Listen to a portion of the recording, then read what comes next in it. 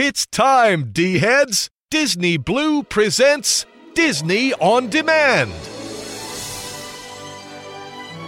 Every week, Disney Blue lets you relive the magic, the movies, and the memories with celebrity guests, the best of classic Disney, and breaking news on Disney's latest. So put on your ears and give it a little bibbidi-bobbidi-boo.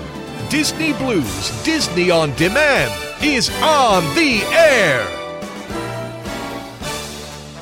Now, here's your host, Jonathan Johnson.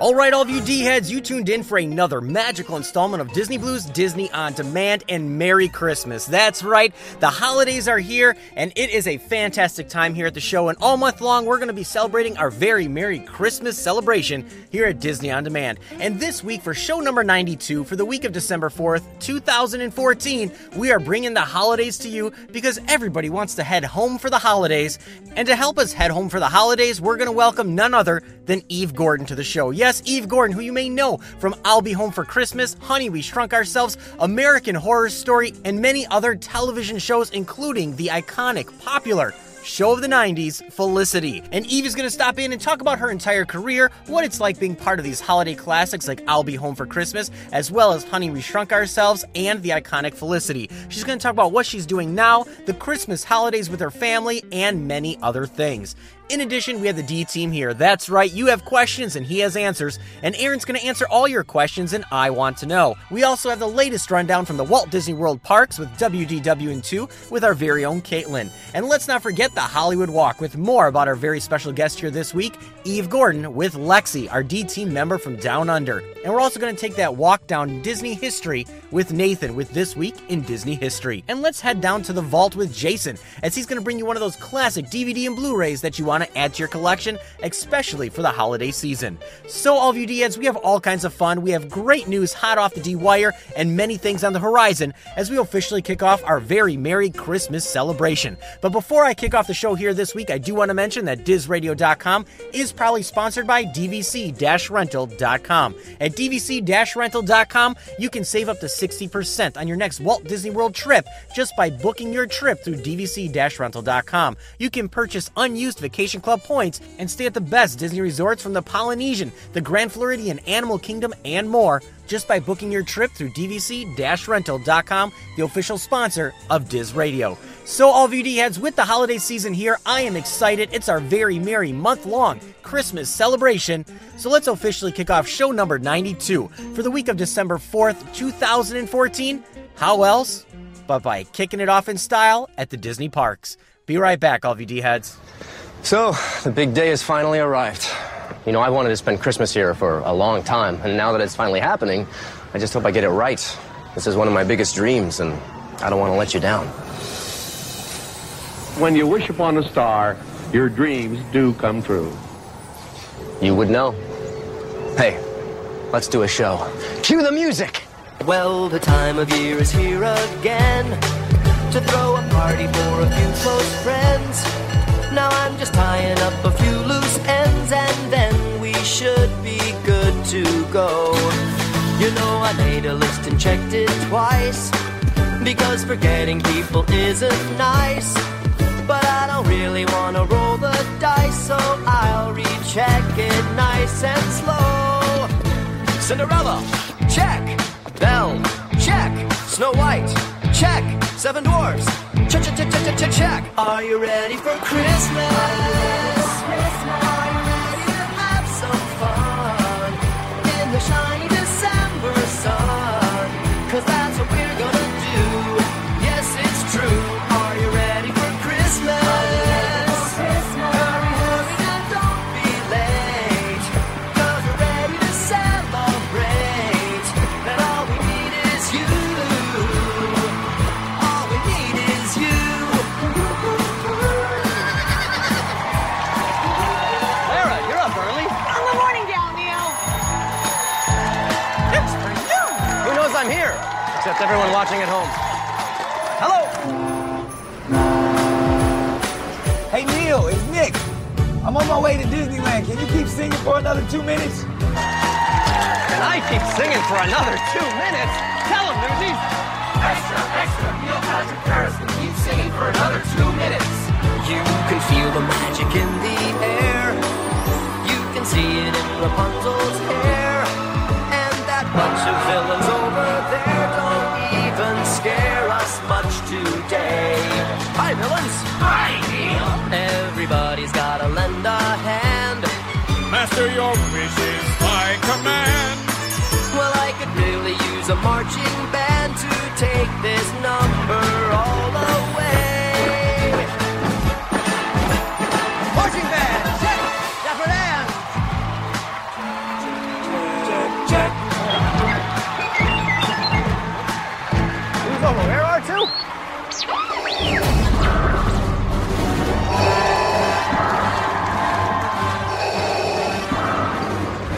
Somebody sounds congested. You don't know the power of the dark side. Oh, Darth, you need to turn that dark side into a Disney side. Are you ready for Christmas? Are we ready to have some fun in the shiny December sun? 'Cause that's what we're gonna do. Yes, it's true.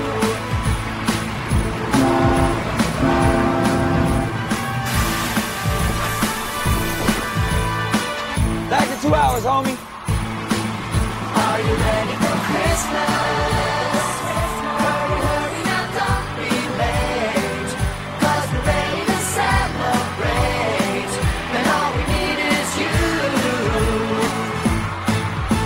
Tomorrowland. Frontierland. Adventureland. New Fantasyland.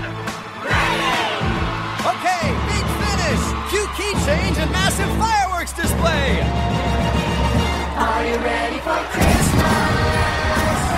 Are you ready to have some fun in the shiny December sun?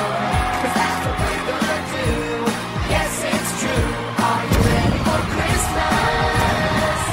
Hurry, hurry, now don't be late. 'Cause we're ready to celebrate. And all we need is you. It's Christmas. It's Christmas. It's Christmas. Merry Christmas!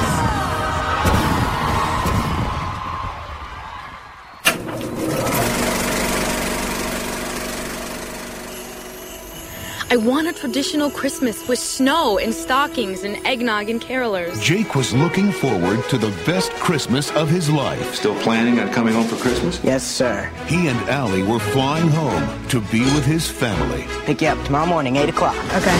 Until a practical joke Something wrong, fellas? changed his plans. All right, Jake, where are you?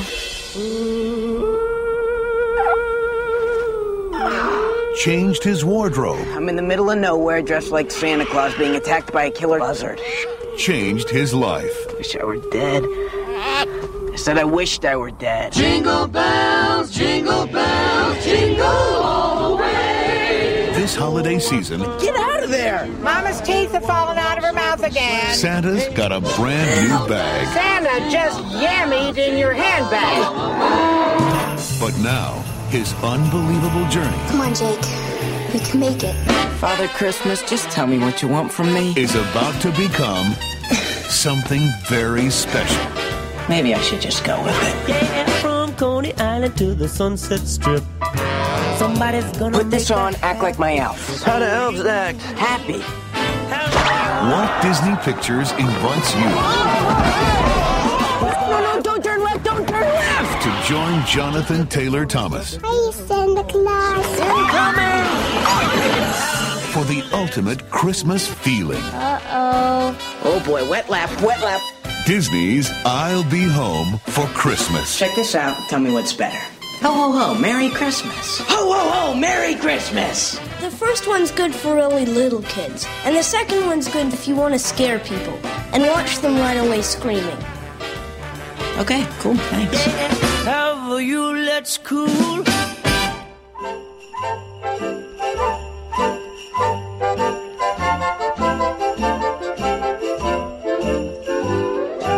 Kris Kringle with a tingle-lingle-lingle has started on his merry way.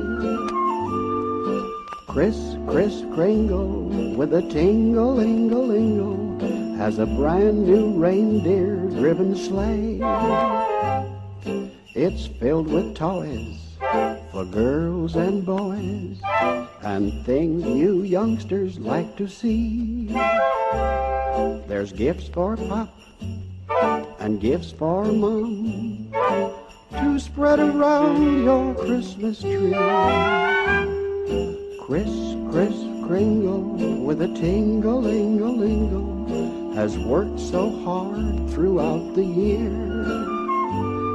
He'll soon be here with a tingle-lingle-lingle to bring us all some Christmas cheer.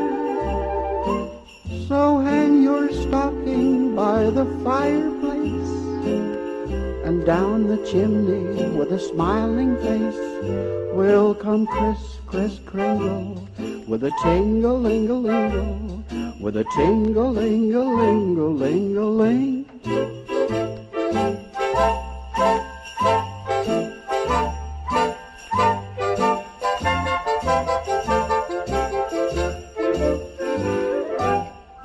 Kris Kringle with a tingle-lingle-lingle has started on his merry way. Kris Kringle with a tingle-lingle-lingle has a brand new reindeer-driven sleigh.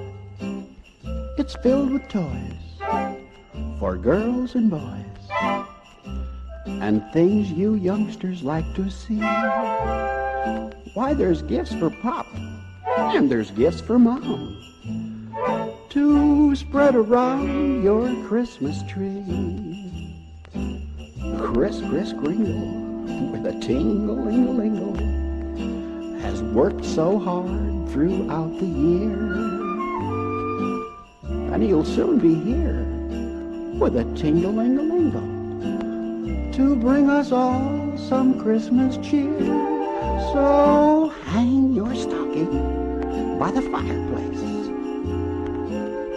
and down the chimney with a smiling face will come Kris Kringle with a tingle-lingle-lingle, with a tingle-lingle-lingle-lingle-ling.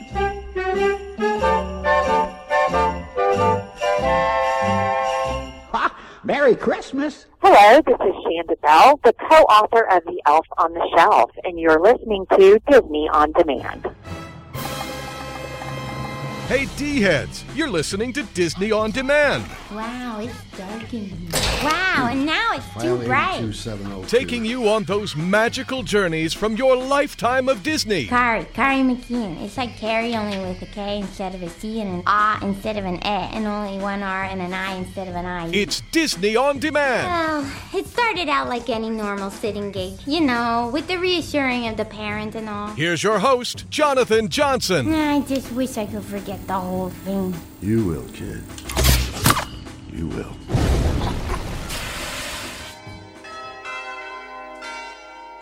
Alright, all of you D-heads, so I am back, and I hope you enjoyed the official kickoff for show number 92 for the week of December 4th, 2014, as we're officially kicking off our month-long Very Merry Christmas celebration shows. And this week, we have some great fun, as you'll be home for Christmas, as we have Eve Gordon from I'll Be Home for Christmas, as well as Honey, We Shrunk Ourselves, Felicity, and more, stopping in here very shortly. We have tons of things from the D team, as the D team's going to be stopping in with their signature segments, all kinds of holiday fun, and more. So there's a lot of great things on the horizon. Now, before I jump into news hot off the D-Wire, I do want to give you all the different ways you can stay connected here at the show. And first and foremost, you can always visit our official website at DizRadio.com. That's DIZRadio.com. There you can find our full list of past shows, the complete podcast archives, and more right there on our official website at DizRadio.com. That's DIZRadio.com. You You can also connect up with us all over the social media outlets on Facebook at facebook.com/Disney On Demand. You can also friend us on Facebook at facebook.com/JohnDiz. That's JONDIZ.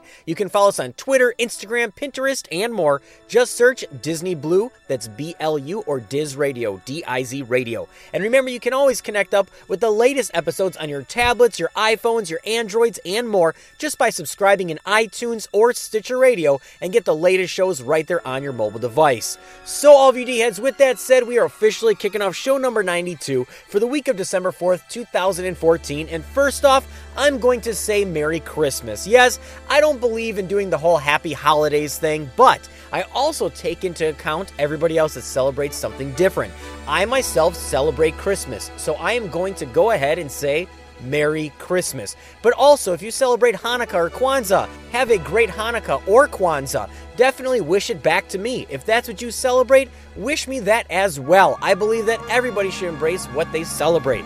But coming from me, it'll be Merry Christmas. Whereas my neighbor here at the DOD studios, they're Jewish and they're celebrating Hanukkah. And they wish me a great Hanukkah as well. So you know what? I say unify it, make it one, but just do away with the stupid Happy Holidays BS. So all of you D-heads, let's jump into news hot off the D-Wire here this week. And first things first, how about Uncle Walt Disney? Yes, tomorrow, December 5th, is Walt Disney's official birthday. Yes, if it wasn't for Uncle Walt, we wouldn't be here this week. We wouldn't have the animated classics, the parks, and all the fantastic things that we all love as a Disney community. It is because of that man and that mouse that many of us join together and we do these great things at the parks. We all have podcasts, we listen to great shows, and we enjoy movies and animated specials and Disney classics and all the different nuances that make you just basically bring Disney into your home and pass it down to generations. My parents passed it on to me, I pass it on to my children. And it is all because of Uncle Walt Disney himself. So happy birthday to the man himself, Uncle Walt Disney, the man who will never understand or know how much he has influenced and impacted my life, my direction, and actually what I am doing now. So happy birthday to the man that created it all. Now, also, as I already mentioned, this month we're going to be doing our very Merry Christmas episodes. So get ready all month long as we have some great Christmas celebration here at the show, some great special guests, some music, and more, and all the things to make it just a holly jolly Christmas. So get ready, all of you D-heads, for that. Now, getting into the news hot off the D-Wire, how about Disney to launch educational apps? That's right, Disney is arguably the most trusted brand name parents look for in children's entertainment. From film, theme park experiences, and more, and that trust now is even going into consumer areas such as toys, clothing lines, music, and more. But how about the Walt Disney Company trying to expand on parents' confidence in its brand and moving into the area of educational applications? That's right. This last Thursday, Disney announced a push into the digital interactive educational apps designed to help young children learn. Now, the company said that it is launching a line of digital applications in the upcoming weeks that will help children ages 3 to 8 learn basic math skills and more. And over time, the app collection, a technological initiative called by the Disney Imagicademy, will grow and include science, art, reading, and social skill studies, as well as even target older children too. And all the apps are going to be ad-free. That's right, you heard me correct. It is going to be ad-free and 100% educational. Now, the base app is free, though others will range in cost from $4.99 all the way up to $20, depending on the enhanced activities of the apps. Now, there's also going to be a companion app for parents that will allow them to keep track of their kids' activities on a separate mobile device. Now, the app will also help guide parents through interacting with children and encouraging their study development. Now, Disney Publishing Worldwide official quoted this last week in the New York Times, and it said the initiative will eventually include interactive books, toys as well. Now, according to a recent Bloomberg News report, mobile education apps grew up 13% annually in the United States over the last 5 years to $228 million in 2013. And it is said that it is going to be over $410 million by 2018. And Disney is just jumping on this once again, and they're going to have a lot of great things on there. Now, I will say, if it is done in true Disney style, I'm sure they're going to be educational, fun, and exactly what people need to help enrich and grow. Now, this isn't going to replace teachers or education in the classroom, but it definitely will enhance and make things a little bit better since we are living in a technological society. Now, since we are talking about technology in the future, how about Star Wars? Yes, this last week, we all caught that 88 seconds of glory with the first Star Wars teaser for Episode 7. A lot of great things in there. I'm not going to just go over that more. I'm sure you've seen it everywhere. It has been just non-stop all over the web. But how about Star Wars Weekends 2015 to officially be getting their dates released? Yes, now the official weekend dates for Star Wars Weekends at the Hollywood Studios for 2015 have been released. They're going to have May 15th through the 17th, the 22nd through the 24th, the 29th through the 31st, and June 5th through the 7th, and June 12th through the 14th. Now, we are all excited for this because I'm sure there's going to be a lot of great things that are going to be happening at the Star Wars Weekends this year, including all the fun that we already know and love, but also with the newest Episode 7 getting released, I'm sure we're going to have some extra special treats in store for Hollywood Studios and Star Wars Weekends in the upcoming year. Now, no events or guests have yet been confirmed, but you'll have to guess that with the Force Awakens presence, it's going to be a great Hollywood Studios Star Wars Weekends event. Now, since we are talking about films and also the parks, there's no getting around Frozen. Yes, it is still around, still going strong. And how about Frozen Fever to debut with Disney's Cinderella? Yes, this news is pretty simple and out there, with the Walt Disney Company just really banking on Frozen and how popular it is, so much so, I believe it kind of ruined Once Upon a Time on ABC with the whole Anna and Elsa story. Not needed on Once Upon a Time. But with so many different things going on, Disney is not hesitating in debuting an all-new short set in the world of Frozen prior to all the theatrical releases of Cinderella when it opens on March 13th, 2015. Now, the short will be directed by Jennifer Lee and Chris Buck, who of course directed the 2013 blockbuster Frozen. And let's just say that there's going to be a lot of different elements that will be added into this to just give everybody something new, give them their Frozen fix, and more. But Frozen is not going away. Now, this will be in front of every single screening of Cinderella that is debuting March 13th, 2015. Now, we all know that Frozen 2 will be coming sometime soon, but probably not until probably 2017 or 2018, so this might tide people over until that time. Now, since we're continuing on with films, I'm keeping news moving along here this week.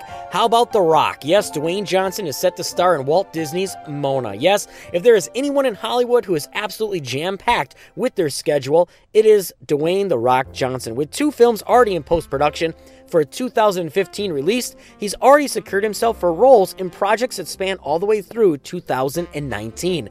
As if the former WWE superstar didn't already have a full schedule ahead of him, he is no stranger to the Walt Disney Company, as he was in the Race to Witch Mountain movie, which banked off the franchise of Escape to Witch Mountain and Return to Witch Mountain. Now, for everybody who is not sure of the new Disney animated feature, Mona follows the story of a young girl. She is the daughter of a chief and part of a long line of navigators. When Mona decides to use her inherent navigational skills to journey to a fabled island, she is accompanied by a demigod by the name of Maui. This is where The Rock comes into play. Now, the adventurous young girl is being voiced by Naomi. Now, this isn't the first time that she has worked with Disney, as she was part of the Mouse House in the past. She also starred as the main character in the Disney Channel series Evermore. Now, if there's anything that can be said about The Rock, he has the unique ability to be adventurous, courageous, and also very family-friendly. Now, Mona is being directed by the team of Ron Clements and John Musker, and the duo is no stranger to the magical world of Walt Disney,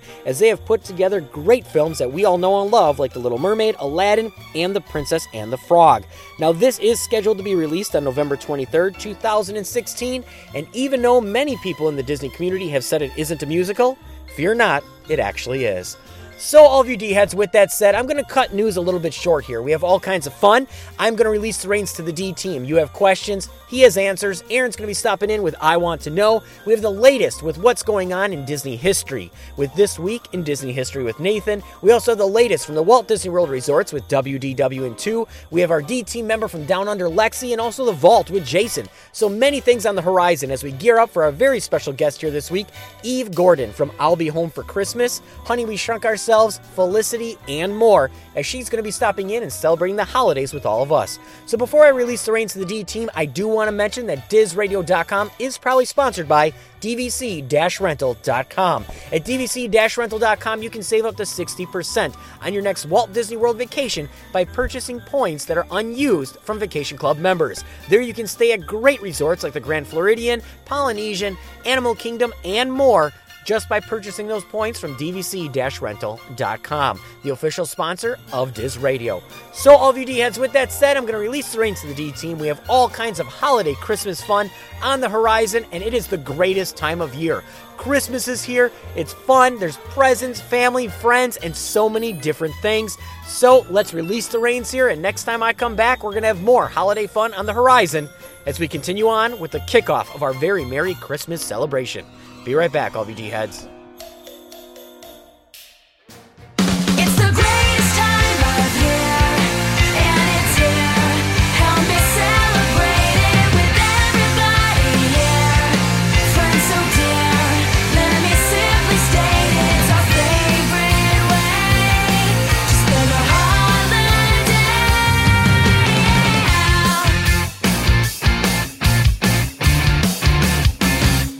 Special kind of feeling in the air. It only happens at this time of year, when everyone is filled with love and cheer, 'cause that's what matters.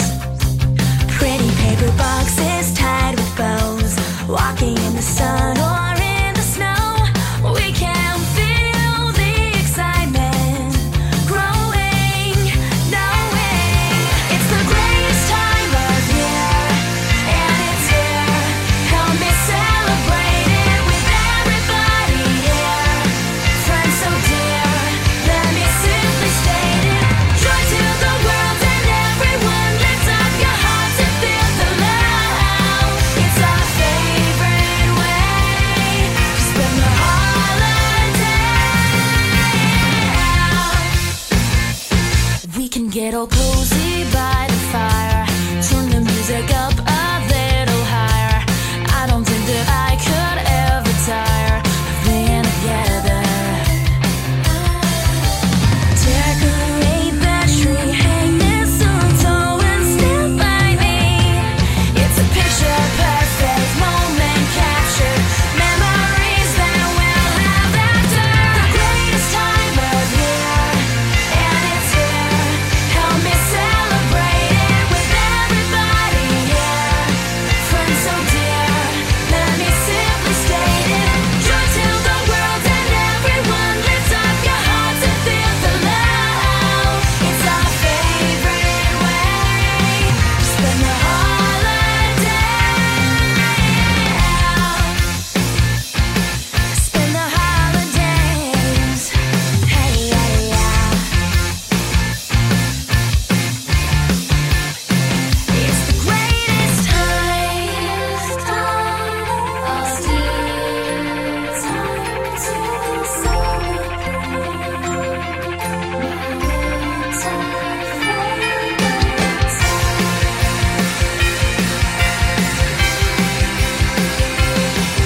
It's the greatest time of year, and it's here. Help me celebrate it with everybody here. Friends so dear, let me simply state it. Joy to the world, joy to the world, joy to the world. It's the greatest time of year. It's the greatest time of year, and it's here. Help me celebrate it with everybody here. Friends so dear, let me simply state it. Joy to the world and everyone, lift up your hearts and feel the love. It's our favorite. Trooper, their dealings with addressed envelope to Davis and Kirk. Write down that. Why did you bring me to this old shack? This is the home of your overworked, underpaid employee, Bob Cratchit. What's she cooking, a canary? Surely they have more food than that. Look on the fire. That's your laundry. Not yet, children. We must wait for Tiny Tim. Coming, Father. I'm coming.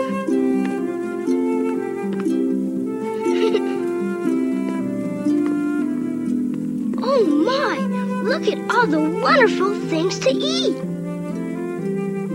We must thank Mr. Scrooge. Tell me, Spirit, what's wrong with that kind lad? Much, I'm afraid. If these shadows remain unchanged, I see an empty chair where Tiny Tim once sat. Hello, this is Hayley Mills, and you're listening to Disney On Demand. You have questions, we have answers. Let's dip our hands into the virtual mailbag and uncover the truth in I Want to Know. Hey D-Heads, this is Aaron, and I'm back with another installment of I Want to Know. Hope everyone had a great Thanksgiving. Now we begin my favorite time of the year. I'm already ODing on the 25 Days of Christmas on ABC Family. Sure hope you are too. Well, the virtual mailbag is full, so let's reach in and see what questions we have for this week. Our first question is from Michelle of North Carolina, and she writes, I want to know, and Aaron, I've been watching Disney Christmas movies since I can remember. I've been searching for one I cannot find anywhere. I believe it was with Goofy and Max from Goof Troop. It was a Christmas special, and I think it also showed other Disney Christmas or winter cartoons. Any thoughts? Thank you. Well, I do love a good Goofy cartoon. I believe the show you're referring to is A Goof Troop Christmas. A Goof Troop Christmas, Have Yourself a Goofy Little Christmas, is a half-hour Christmas special spun off from the Disney Afternoon animated series Goof Troop. It was originally broadcast as part of a 1-hour special in syndication, which also included 2 classic Disney animated shorts and a behind-the-scenes look at the animated feature film Aladdin. As usual, Goofy's going all out for Christmas, and Max is more concerned on how he can maintain his cool image. It's a hilarious cartoon. The Goof Troop Christmas was made available on home video for the first time as part of the Happy Holidays with Darkwing Duck and Goofy VHS tape, in which it was paired with the Darkwing Duck Christmas episode, It's a Wonderful Leaf. The special was later released as a standalone DVD, sold exclusively through the Disney Movie Club in 2008. The DVD was later promoted to being sold exclusively at Walmart stores starting on October 14th, 2014, with a general retail release coming on January 27th, 2015. It's definitely one I have to go get. Our next question is from Terry H., and he writes, Love the show, team. As we were getting ready for the holidays, it got me thinking about Christmas time at the parks. When did Mickey's Very Merry Christmas Parade start? Has it gone through any changes over the time? Is the soundtrack available anywhere? Well, this is definitely a must-see as parades go. The parade started as Mickey's Christmas Cavalcade, starting in 1975. This early incarnation of Mickey's Very Merry Christmas Parade ended in 1993. Quite a run. Mickey's Very Merry Christmas Parade ran from 1994 till 2006. The current parade, Mickey's Once Upon a Christmas Time Parade, started in 2007 and runs today. There isn't a soundtrack anywhere out there, but there are some great videos on YouTube if you want to relive some of the old parades. Well, our final question this week is from Josh, and he writes, Diz Radio's Aaron, and I want to know, my name is Josh, and I love your podcast. I listen to it all the time with my dad and my brother. I wanted to ask you a question about Mickey's Twice Upon a Christmas. As much as I really like the first one, this one means more to me from my childhood. Was this the first time Mickey appeared as CGI, or was Clubhouse before this? And will we be seeing a third Upon a Christmas anytime soon? Your faithful D-Head. Well, this is definitely one of my favorites. My son loves these Christmas specials. Mickey's Twice Upon a Christmas is a 2004 computer-animated direct-to-video film produced by Disney Toon Studios. The segments in this video feature Mickey Mouse, Minnie Mouse, Pluto, Goofy, Max, Donald Duck, Daisy Duck, Huey, Dewey, and Louie, and Scrooge McDuck. The 5 segments on this DVD are Bells on Ice, Christmas Impossible, Christmas Maximus, Donald's Gift, and Mickey's Doggone Christmas. Along with Mickey's PhilharMagic theme park attraction, this production was one of the first to depict the Mickey Mouse series characters with 3D computer animation. The film was released in a 2-movie collection, Blu-ray and DVD, with Mickey's Once Upon a Christmas on November 4th, 2014. Definitely need to add this one to my collection too. And as far as a third installment, I'm sure I speak for everyone when I say, I sure hope so. But I hope they return to the traditional animation. I think it's a little bit better. Well, D-Heads, that concludes another installment of I Want to Know. Thanks for the great questions and keep them coming. Send all your questions or comments to Erin, E-R-I-N, at DizRadio.com. Make sure to include your name and city so I can give you credit. And remember, D-Heads, laughter is timeless, imagination has no age, and dreams are forever. We'll see you next week, D-Heads, and Merry Christmas.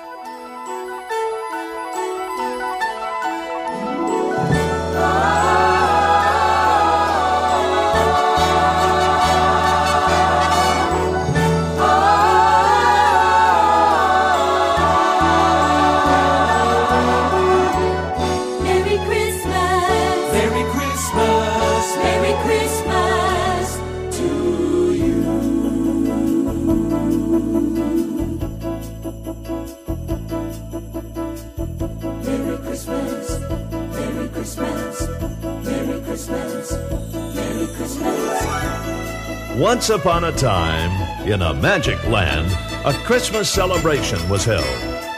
Mickey, Minnie, and all their friends were there to share their favorite holiday stories. Today, we invite you to join this celebration as the magic of a Disney Christmas fills the air. Merry Christmas! Ladies and gentlemen, boys and girls, Merry Christmas! the Magic Kingdom proudly presents our holiday celebration, Mickey's Very Merry Christmas Parade.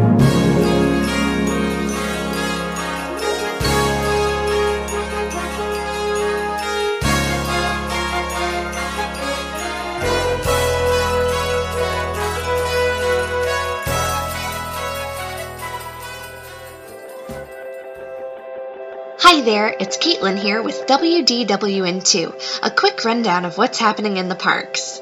The Candlelight Processional is in full swing at Epcot for the holidays. Upcoming guest narrators include Whoopi Goldberg, LeVar Burton, Edward James Olmos, Cheetah Rivera, Marlee Matlin, and more. It's such a beautiful Christmas tradition at the parks. Be sure not to miss it. Are you a golf fan? Well, if you are, Disney is offering holiday golf day camps for juniors ages 7 through 17. The dates for these special events are December 22nd, 23rd, 29th, and 30th, and the camp runs from 9 to 3. For more information, visit golfwdw.com. If you're in the area or at the parks over winter break, this sounds like a really unique opportunity. One more tip in holiday news. If you're at the Mickey's Very Merry Christmas Party, be sure to stop by the stage in Adventureland to hear the Rusty Cutlass Pirate Band. They have a repertoire full of Christmas classics you'll love to listen to. In Disney Parks merchandise news, some brand new Alex and Annie bangles will be released very soon. The new line is called Words Are Powerful and is inspired by classic Disney quotes like Hakuna Matata and It All Started with a Mouse. There's also an adorable 2015 bangle on the horizon. All will be available starting December 15th at Disney Parks. Check merchandise locations like the Emporium in Magic Kingdom and the World of Disney store at the Downtown Disney Marketplace. One last thing for those of you who plan ahead, the dates for Star Wars Weekend at Hollywood Studios have been announced. They'll be every Friday, Saturday, and Sunday from May 15th through June 14th. And with The Force Awakens just around the corner, it's sure to be more than a little exciting. Thanks for listening, and until next time, don't forget, you can fly.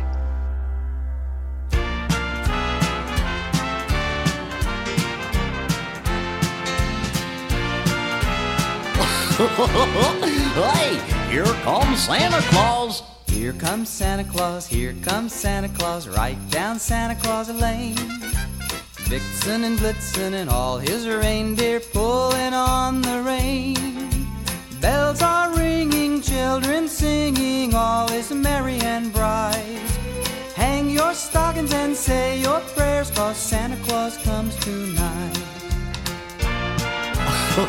Gosh, this is fun. Yeah, come on, let's all join in. Right. Here comes Santa Claus, right down Santa Claus Lane. He's got a bag that is filled with toys for the boys and girls looking in. Ho, ho, ho! Hear the sleigh bells jingle, jangle. Oh, what a beautiful sight. Jump in bed, cover up your head.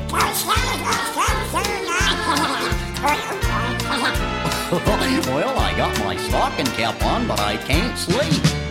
Here comes Santa Claus, right down Santa Claus Lane. Link-a-dee-dee. He doesn't care if you're rich or poor, for he loves you just the same. Lump-a-dee-dee. Santa knows we're all God's children, that makes everything right. Fill your hearts with Christmas cheer, 'cause Santa Claus comes tonight. Ho, ho, ho! Merry Christmas! Merry Christmas, boys and girls! Here comes Santa Claus, right down Santa Claus Lane. He'll come around when the chimes ring out, then it's Christmas morn again. Peace on earth will come to all if we just follow the light. Let's give thanks to the Lord above, 'cause Santa Claus comes tonight. Let's give thanks to the Lord above, 'cause Santa Claus comes tonight.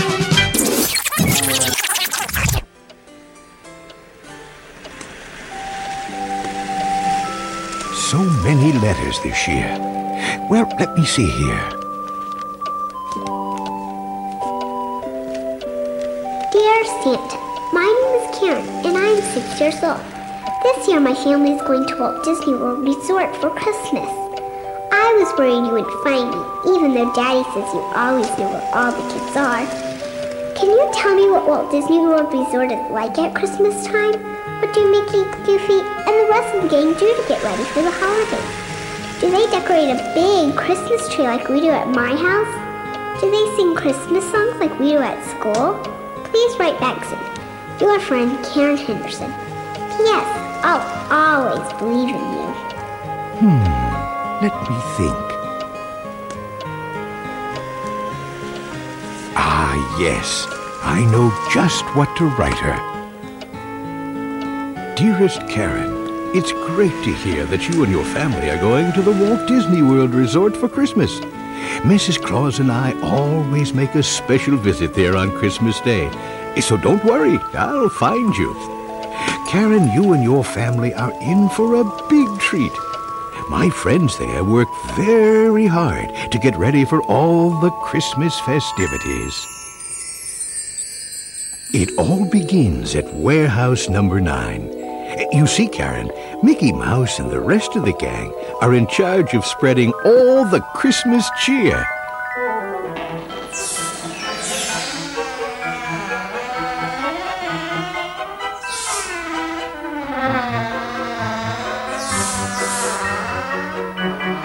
Here, Mickey and his friends find everything they need to make a jolly holiday at all the Disney parks and resorts. Hey, D-heads, you're listening to Disney On Demand, a new kind of Disney show.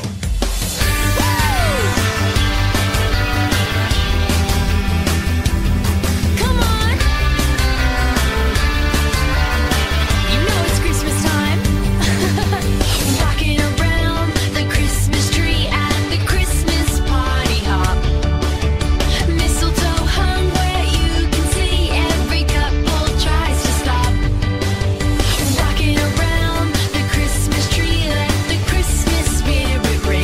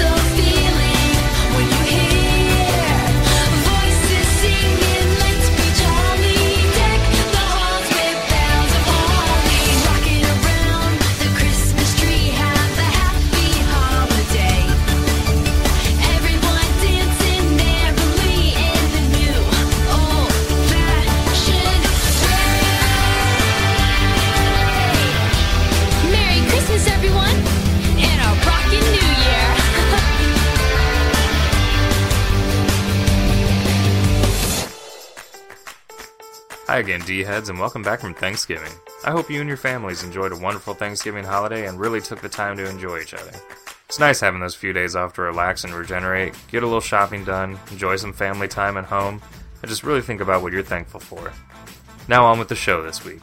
Welcome to another installment of This Week in Disney History. I am Nathan, and ready to take you through another segment's worth of historical Disney facts and potential trivia. We have a lot of Disney news this week, as December always kicks off Walt Disney Month, so bear with me, sit back, and enjoy all the trivia and factoid offerings this week. Starting out this jam-packed week in Disney history, we start in 1835, with writer and humorist Mark Twain being born Samuel Langhorne Clemens in the small town of Florida, Missouri. As you know, Walt admired Twain in his writing, and much of his footprint can be seen throughout the parks. Moving on to 1901, where we need no introduction, Walter Elias Disney is born to Flora and Elias Disney in their two-story cottage at 1249 Tripp Avenue in the newly developed section of Chicago, Illinois. Walt is son number 4 to the Disney family, was named to honor the family pastor Walter Parr. Later on in life, Pastor Parr names his son in turn, Elias, to Walt Disney's father. In 1903, Ruth F. Disney, Walt Disney's only sister and the youngest child in the family, is born in Chicago, Illinois. Later in life, as a young adult, Ruth moved to Portland, Oregon and married Theodore Beecher and had a son named Ted.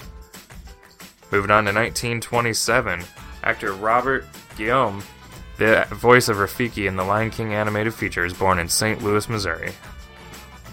In 1943, much news of the success of the Disney Animation Company and a birthday greeting for Walt arrived. Walt Disney receives a birthday greeting from Clarence Nash, who is the voice of none other than Donald Duck. Nash wrote from Wichita, Kansas, and his letter to Walt includes these words: You no doubt have many felicitations on this day. I too would like to add mine. So many happy returns of the day. Donald and I have been knocking around a lot. It is work, especially the way travel is today. We've been doing pretty well too. In Lawton, Oklahoma, they had to turn away about 200 school children. In 1949, actor and producer Jeff Bridges, the star of Disney's 1982 and its 2010 sequel Tron, is born in Los Angeles, California. Jeff is the son of actor Lloyd Bridges and wife Dorothy Dean. In 1952, Walt's oldest brother, Herb Disney, retires from the post office after more than 37 years of employment. In his younger days, Walt too worked for the post office in Chicago. In 1953, actor and theater producer Tom Holtze, the voice of Quasimodo in Disney's 96 animated release of The Hunchback of Notre Dame, is born in Detroit, Michigan. In 1958, construction of Florida's Interstate 4 begins. The final link of the highway is to be completed in February of '65. Interstate 4 is a diagonal northeast-southwest route for much of its length, and I-4 will provide access to all of Orlando's future theme parks, resorts, and tourist attractions, including none other than Walt Disney World. In 1965, Disney's live-action feature film That Darn Cat, starring Haley Mills and Dean Jones, is released. In 1966, an ill Walt Disney celebrates what will be his last birthday in a California hospital. He received a wire letter this day from his brother Roy that stated, "Hope this finds you feeling better. This is your day, and Edna and I send our love not only for today, but always." In 1973, actor Bruno Campos, the voice of Prince Naveen in Disney's 2009 The Princess and the Frog, is born in Rio de Janeiro, Brazil. In 1981, Brittany Jean Spears, a member of Disney Channel's The All-New Mickey Mouse Club, is born in Kentwood, Louisiana. In 1985, Dumbo becomes the third Walt Disney classic to be released on video cassette. In 1998, a 1931 Mickey Mouse doll sells for £4,370 in London, England at auction, at Christie's Teddy Bear Auction in London, England. £4,370 roughly equates out to about 7,250 American dollars. That's a lot of money for a classic Mickey Mouse doll. In 1988, engineer and logistical planner Joe Potter passes away in Orlando, Florida. Potter became a Disney legend in 1996 and served as one-time governor of the Panama Canal Zone, and also served as vice president for Epcot Planning and senior vice president of Walt Disney World Company. Disney head Dick Nunis also said, "Without Joe Potter, there would be no Walt Disney World today." In 1999, Disney legend Joe Fowler passes away at the age of 99 in Orlando, Florida. Fowler was a retired U.S. Navy admiral, and in honor of him, in 1999, one of the ferry boats in Seven Seas Lagoon was renamed the Admiral Joe Fowler. He was a Disney Company retiree since 1978 after overseeing construction at both Disneyland and Disney World, as well as having the two riverboat dock at Disneyland's Rivers of America named Fowler's Harbor. In 2001, Disney fans around the world rejoiced and celebrated Walter Elias Disney's 100th birthday today. Also in 2001, Walt Disney's hometown had a 100th birthday celebration for him in Marceline, Missouri, and took place with a variety of activities, including the town's Uptown Theater, hosted free showings of the very first two Disney movies that ever premiered in Marceline, The Great Locomotive Chase and The Spirit of Mickey. Also earlier on in the evening, they started selling sparkling fruit juice on Main Street, USA, in front of Ripley Park, where the city toasted Disney during a special ceremony. Also for Disney's 100th birthday in 2001, Disneyland Paris had over 100 Disney character meet and greets to greet the fans from around the world to celebrate Walt's birthday. Moving on to 2002, a new website called SaveDisney.com is registered. It'll be devoted to those concerned about the welfare of the Walt Disney Company and its future direction. Roy E. Disney and Stan Gold use this website as a central information location, as they help to restore Disney to its position as the preeminent company in the world when it comes to family entertainment.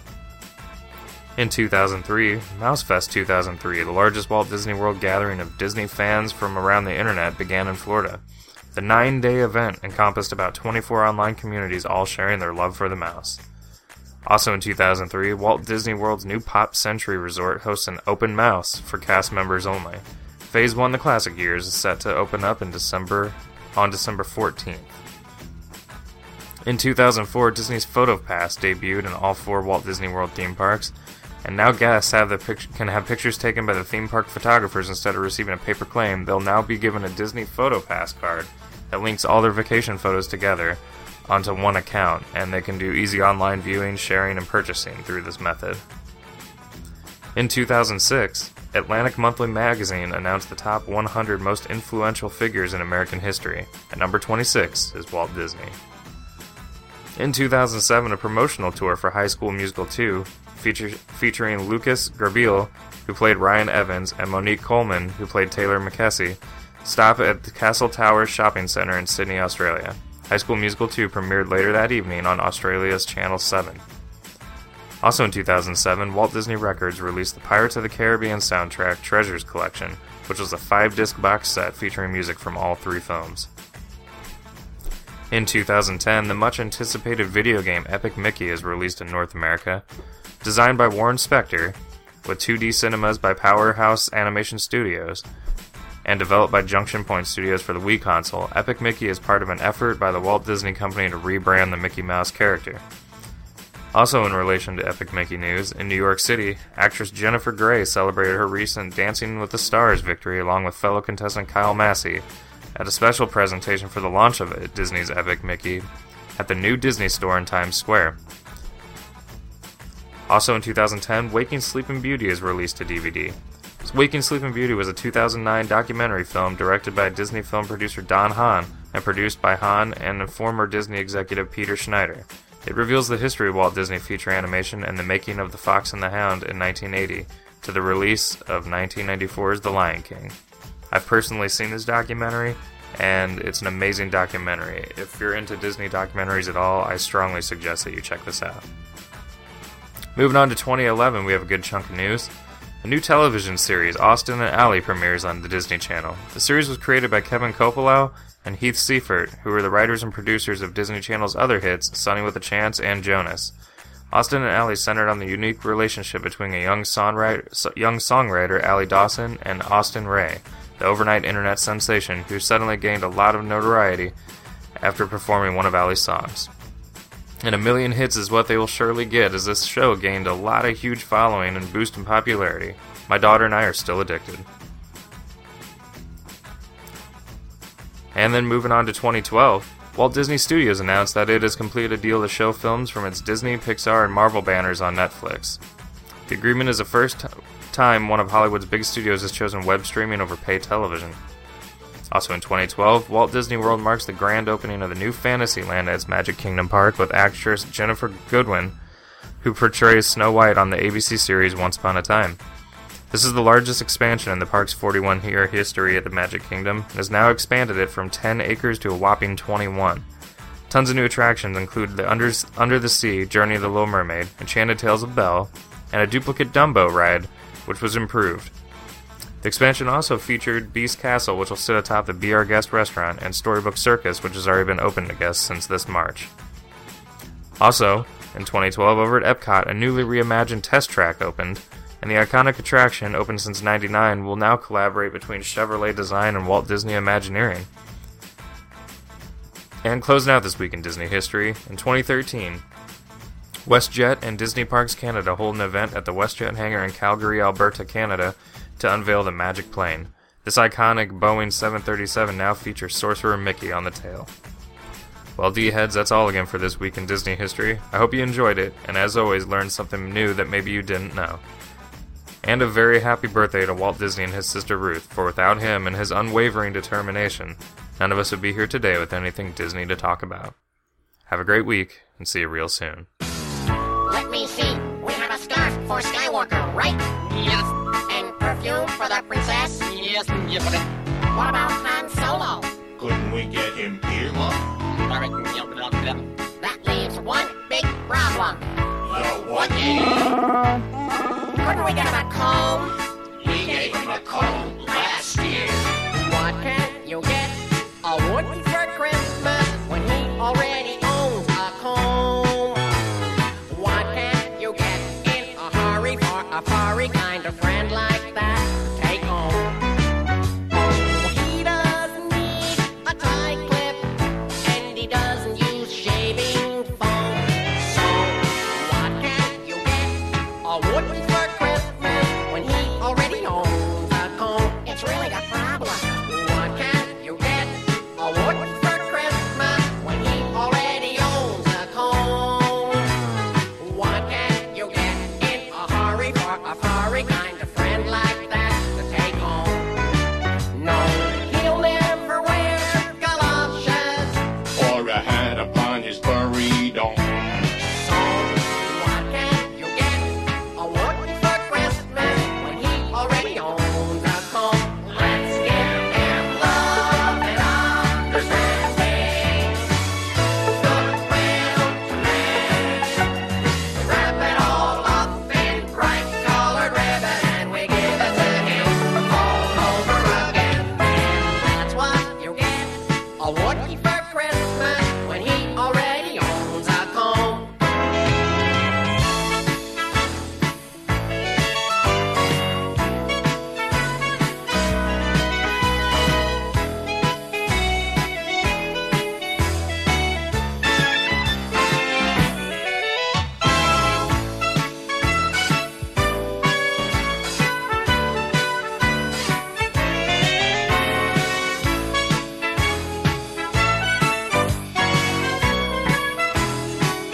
Let's give him love and understanding, goodwill to men. We wrap it all up in bright colored ribbon and we give it to him all over again. Love and understanding, goodwill to men. Wrap it all up in bright colored ribbon and we give it to him all over again. He doesn't need a tie clip, and he doesn't use shaving foam. So that's what you get, a Woody for Christmas when he already owns a comb. So that's what you get, a Woody for Christmas when he already owns a comb. So that's what you get, a Woody for Christmas when he already owns a comb. Trooper and their dealings with addressed envelope to Davis and Kirk. Write down that. What's that? Someone calling me? Oh. Huh? All right, hold on. I'm coming. Hello. Jiminy Cricket speaking. Jiminy, you've always wanted to produce a show. It's the boss. Yes. Well, how'd you like to help us put together a brand new animated film? Me? Yes, you. Make it a Christmas story and see if Mickey and the rest of the gang will come back and lend us a hand. Okay. Oh, and by the way, Jiminy, have a good show, but watch the budget. Oh, dear. Enjoy yourself. Let's see now. Get Mickey and his gang, have a good show, but watch the budget. Watch the budget? Oh, heavens to Betsy. Walt Disney Studios, home to characters and stories spun from pure cinematic magic. But up until 1983, the Disney character who started the whole enchanted operation hadn't made a movie in 30 years. Get Mickey Mouse on the phone.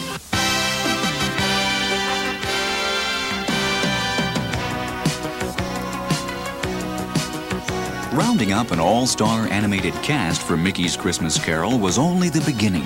A production team of artists and technicians would have to be gathered to create a film that would stand proudly next to the Disney animated classics of the past. Coordinating the team's efforts was the job of director Bernie Mattinson. Bernie started work in the studio mailroom the same year his star, Mickey, made his last big screen appearance in 1953. 30 years later, Bernie became the one person most responsible for Mickey's historic comeback.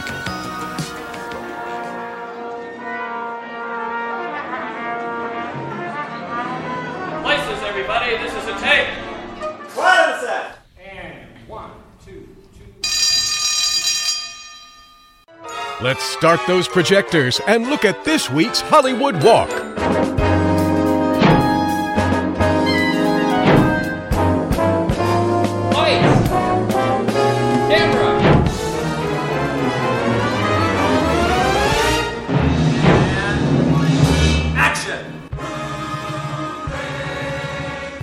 Hey D-heads! I hope everyone had a fantastic Thanksgiving. And now it is time to get excited for the rest of the holiday season, Christmas included. I know that I'm excited about this week's special guest in particular. We are lucky enough to be joined by the very talented Eve Gordon. We know Eve from fantastic holiday films like I'll Be Home for Christmas. I love that film, and I do watch it most Christmases. How could you not love it with such a fantastic cast, including Jonathan Taylor Thomas, Gary Cole, Lauren Maltby, Jessica Biel, and of course this week's special guest, Eve Gordon. That is why it is especially fitting that we are hearing from her in our holiday season. Now, for some background information. Eve is from Pennsylvania, and she comes from a very interesting family. Her father was a professor and a lawyer, and her mother was a historian. That almost explains why Eve graduated with honours in history from Brown University, and then went on to earn her MFA in acting from the Yale School of Drama. It is no surprise that Eve worked hard to make herself successful. So, Eve began her acting career at quite a young age. Now, she got straight onto the big screen, as this week's special guest began her career with the film The World According to Garp. And after that, she's lent her talents to so many great films, including Come On Get Happy, The Partridge Story Family, Avalon, and Miss Congeniality 2, Armed and Fabulous. Also, Eve starred in Honey, We Shrunk Ourselves as Diane Sislansky. Now, this is a 1997 direct-to-video sequel to the Honey, I Shrunk the Kids and Honey, I Blew Up the Kid films. Now, I know that every Disney fan loves those movies. They are just too much fun. However, it is not only on the big screen that we can see this week's special guest. Eve is also a wonderful TV actress.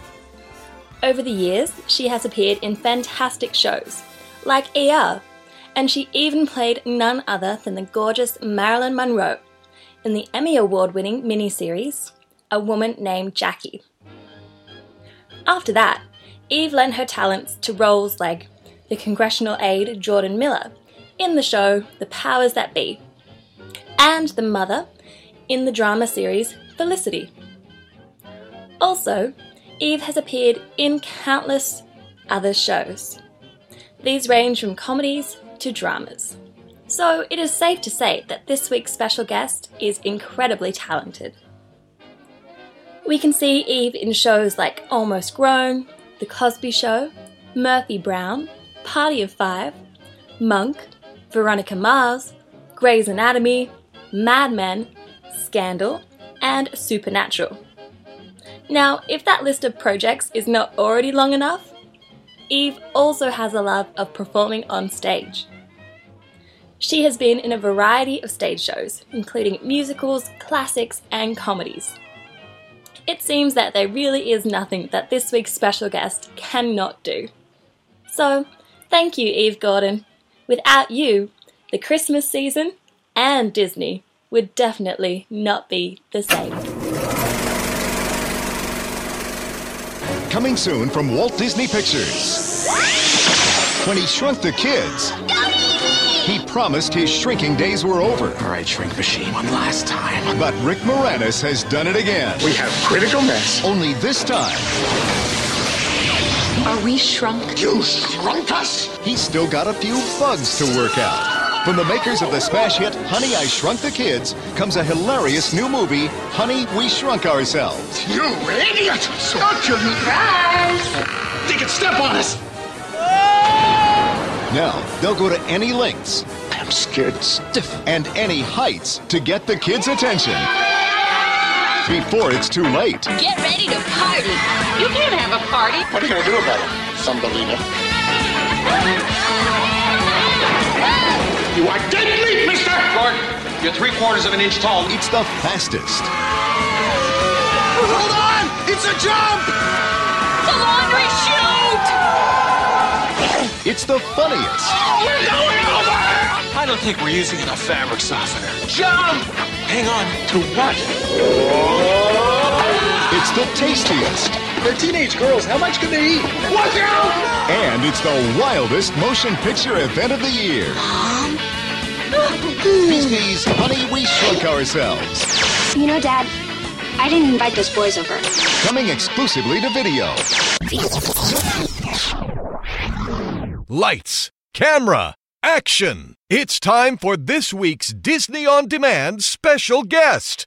All right, all of you Disney fans, you tuned in for another magical installment of Disney Blues, Disney On Demand.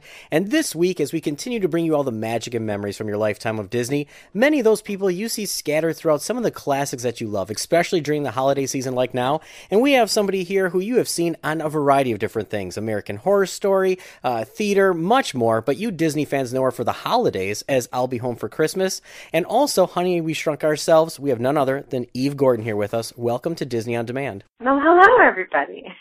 It is our pleasure having you on. I mean, what better time to have somebody on than, many of the holiday classics people like to pass on from generation to generation. But before we touch base upon so many different things you've done from television, Disney, and many other things, I guess, what got you started into acting? Well, actually, I was always in plays in elementary school and high school and college, but I never thought I would do it for a living because I thought it was not a sensible job for a person. So I was pretty much pre-law. I was going to go to Harvard for history grad school and I went to Brown and got honors in history. I was totally going to be an intellectual. And then my father told me he wouldn't pay for graduate school, but he would pay for anything at Yale because of a fellowship he could get me. So I applied to the Yale Drama School on a whim. I thought a year of acting would help my law school career. And then I got in, and I went to Yale, and it was my little secret that I was really going to go to law school, and everyone else was there as an actor, and I felt like a fraud for a while. And then John Madden, the man who directed Shakespeare in Love and a few other wonderful films, he was my second-year Shakespeare teacher, and he said, he took me out to breakfast and said, "Why is it I feel like you've got one foot out the door all the time?" And I said, "Well, I'll tell you my secret, John. I'm really not an actor. I'm a lawyer." And he said, "Okay, you're an actor. Next." You know, he just didn't want to hear any more about this nonsense. And it actually made me realize that I had been fooling myself and that, of course, I loved acting. And I called my father, who was a lawyer, and I said, "Dad, you know, how do you like being a lawyer?" And he said, "Oh, my God, it's the most boring job in the world." And I said, "Oh, well, why didn't you tell me that?" And so ever since then, I've had the most interesting job in the world. It's totally interesting. It'll never be boring to be an actor. It's fabulous. Well, definitely, you know, especially with, you know, being an actress too. I mean, you get to go out there, have fun, be on these sets, pretend to be other people and tell stories. I mean, it has to truly be fulfilling. I mean, throughout your entire life for, you know, just being able to play dress up and that's your job.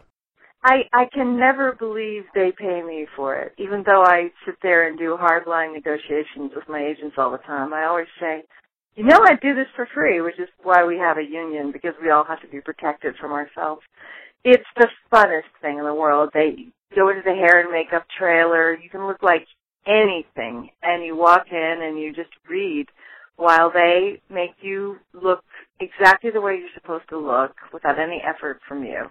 Then you put on the clothes they've selected for you to look like your character, and you just have to know your lines and your character and be able to embody it, and then you just get to, play and hang out and tell funny stories, and it's really great. The bad part is auditioning and waiting and, you know, not getting jobs. But if you can handle that, then it's great. Well, with any form of disappointment in not getting something, there's always those fulfilling roles. And, you know, with those roles, of course, is great family entertainment. You know, I'm a father, 4 kids. We love watching a variety of different things. And that's going to bring me to some of your Disney things, of course. And, you know, how about Honey, We Shrunk Ourselves? I mean, taking over Diane Zelinsky, you know, playing opposite, you know, the iconic Rick Moranis. I guess, what was it like jumping into this franchise that everybody loves? I mean, it was a time in Disney history that I don't think it's going to happen again. I was completely thrilled to have the honor of doing that, and I went through a really rigorous audition process. I don't know what that was all about, because all it was chatting with me every time. But it all worked out great, and Rick and I got along wonderfully. I didn't know at the time that it was his last. He was planning to give up acting after that, and it was his own little secret. But he seemed a little bit, you know, quiet a lot. And we did one shot of us climbing the wicker chair, and it was like a real big wicker chair they made for us to climb. And we're climbing it, and he had some funny line, but he did it kind of, in real life, Rick is an amazingly mature, grown-up, kind of sober, thoughtful. He's so different from his screen persona, it's ridiculous. And he did it a little bit like the real Rick, just kind of serious and thoughtful. So we were doing it again for a second take because I didn't get something right. And I said to Rick, okay, this time make me laugh. And he looked sort of surprised, and he said, okay. So we're climbing, and he turns down, and he says his line to me, and I burst out laughing, ruining the take, because he could just turn it on and be hysterically funny. So we played around like that for the rest of the shoot, where we would challenge each other to make us laugh. And it was really fun. I just adored him. Well, you know, in that kind of film too, you know, working together, it really comes across on screen. You know, when you're watching the film, you can always tell when people have great chemistry or they're working well together. And, you know, with that kind of film, Honey, We Shrunk Ourselves, it's kind of, like I said, it's unique, it's fun, it's kind of that time before just CGI, you know, just always doing everything in front of a blue screen. I guess, what was it like being part of like this, I guess, towards the end of that golden age of actually having real-time effects? Yeah, it was amazing. Dean,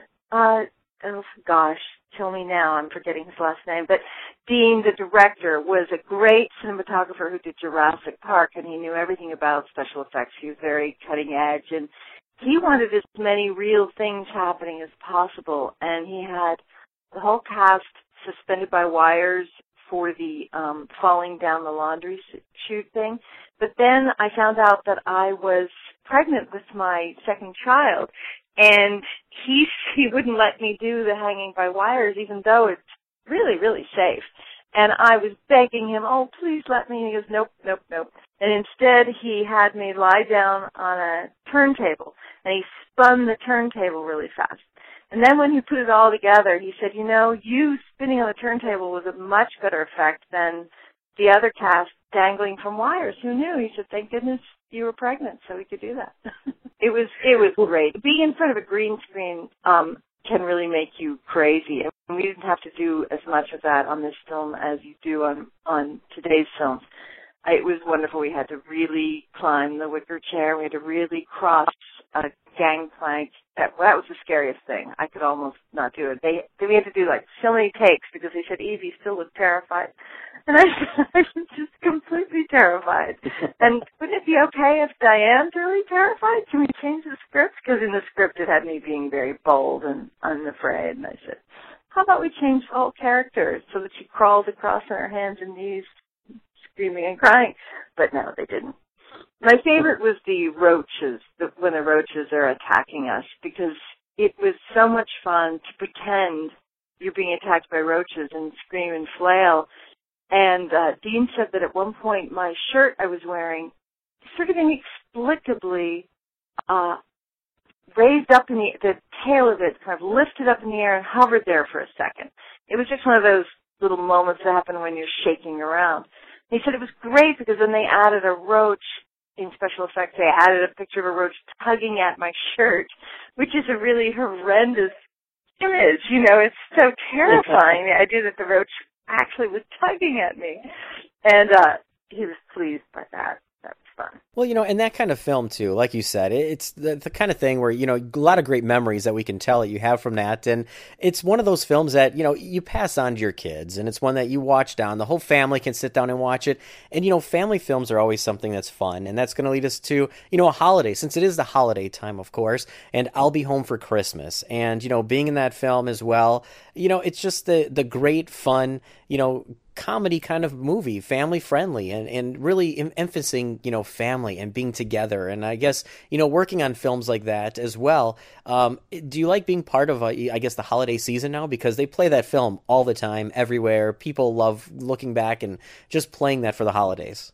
I love it, and I want to have more and more and more. I have another movie, Avalon, that I'm in that plays during Thanksgiving frequently, and I always hear from people at Thanksgiving and the 4th of July, which are the two holidays that Avalon talks about a lot. The film takes place on a succession of Thanksgivings and 4th of Julys, and I love that. But the Christmas movie, I'll Be Home for Christmas, makes me so happy. I want to be in more. I'm actually in another one that used to be called 1,000 Men and a Baby, and maybe it still is. I can't remember what they finally titled it, with Richard Thomas and me as these Navy parents who end up adopting a Korean boy.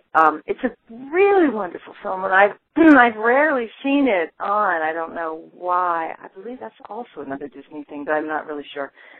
But I love these Christmas movies and holiday movies and Thanksgiving and everything. I can't get enough of them. I watch It's a Wonderful Life every year, and I cry again every year. I'm a sucker. I was going to say, that's the kind of thing, too, where you pass it on with your kids, and I'm sure you really enjoy these with your kids as well. Oh, yes. Well, my daughter is really proud that she's in the movie, since I was pregnant with her during the filming. And my older daughter was 2 when I was making the movie, and about 3 when it came out. And I took a bunch of her friends to the premiere, and they were so confused. After the movie was over, they looked from me to the screen and me to the screen and said, "How did you do that?" They wanted to know how I stepped off the screen and into the audience to talk to them. They just didn't understand the whole concept of the movie. But yes, and now I run into people all the time who saw the movie, and they're very, very excited about it. And we talk about I have acting students too. I teach young people acting, and we often reference that film and what I had to do to get the different scenes, because they've all seen it. It's really fun to be in a movie everybody has seen. It's hopeful. Definitely. Well, with that too, with everybody seeing it and passing it on, like I said, I pass it on to my kids. Everybody enjoys watching it. And that's going to bring us to something else too, where it's something that's, part of television history and being part of Felicity. I mean, that right there is something that it's big. It's the kind of thing where, it touched many people's lives, and being part of that show. Is that something that you still get recognized for? Because especially with television now on Blu-ray and DVD and getting re-released, it's almost opening it up to a whole new world of people just discovering Felicity.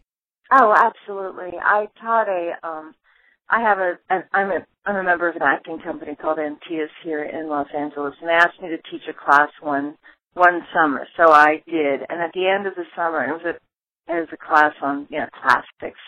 We were delving into Shakespeare and that. And at the end of it, one of the actors came up to me when it was all over, and he was blushing scarlet, and he said, "I waited until the end to tell you I took this class because I'm sorry I'm being such a geek." And I said, "Felicity." And he said, "Yes!"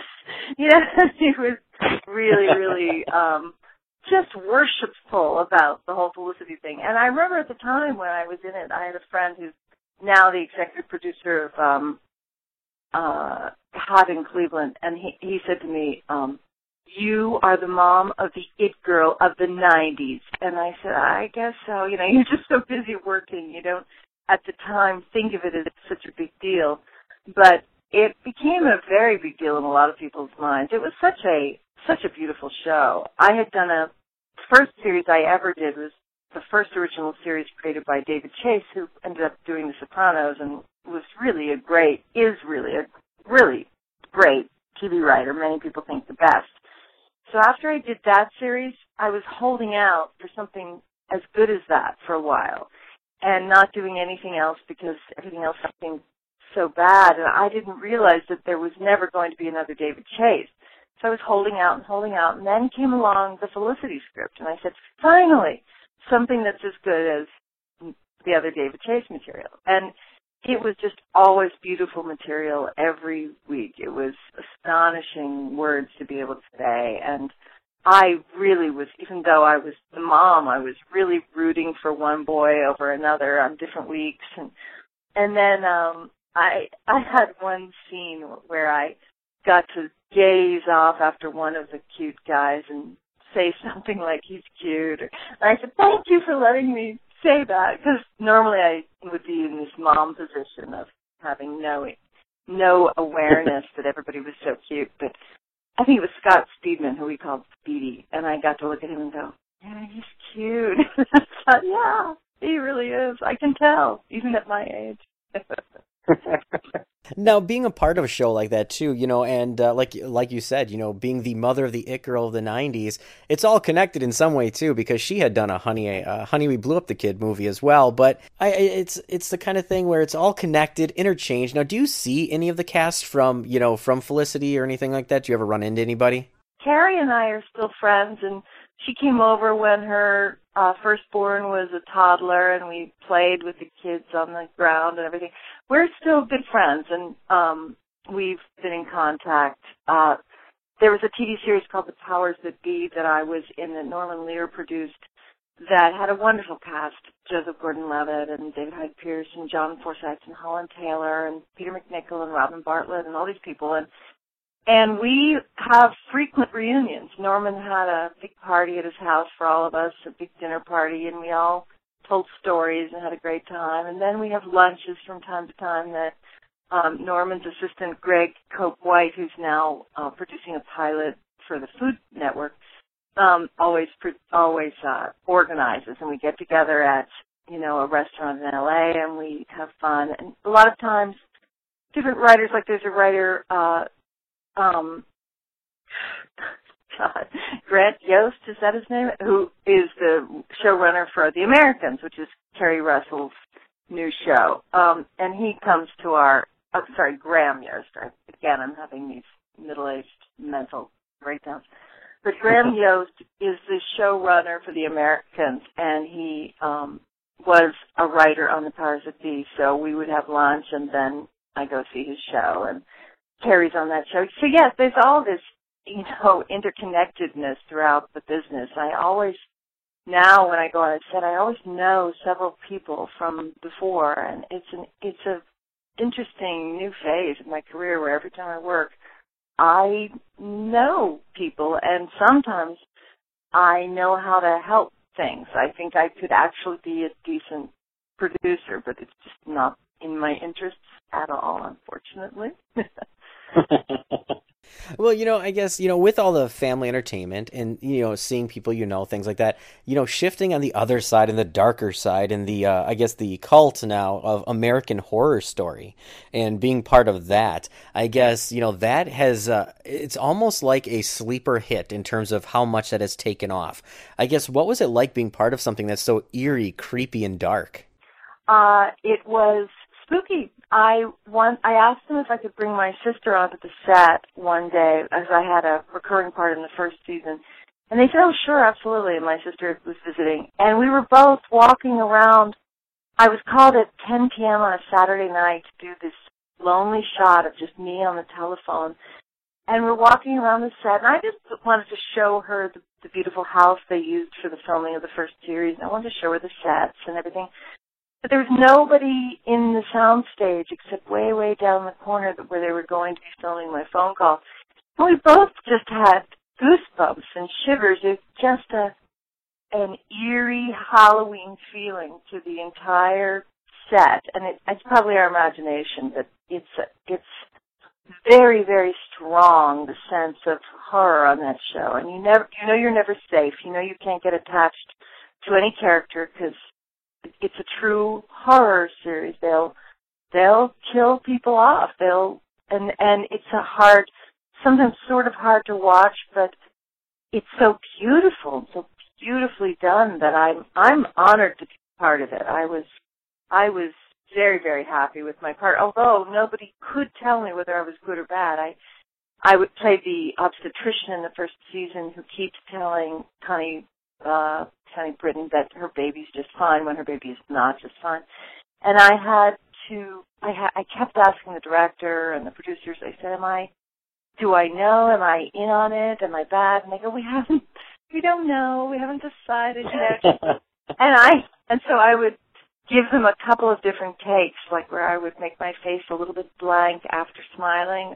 I would just do different things so that you could think anything. And I had friends phoning me up after the episode saying, you are so in on it. You are evil. And I would say, I don't know. You would get your lines the morning. It just wasn't the way it always happened. But sometimes you'd arrive in your trailer and they would say, oh, we have new lines for you. And they'd hand you your script pages.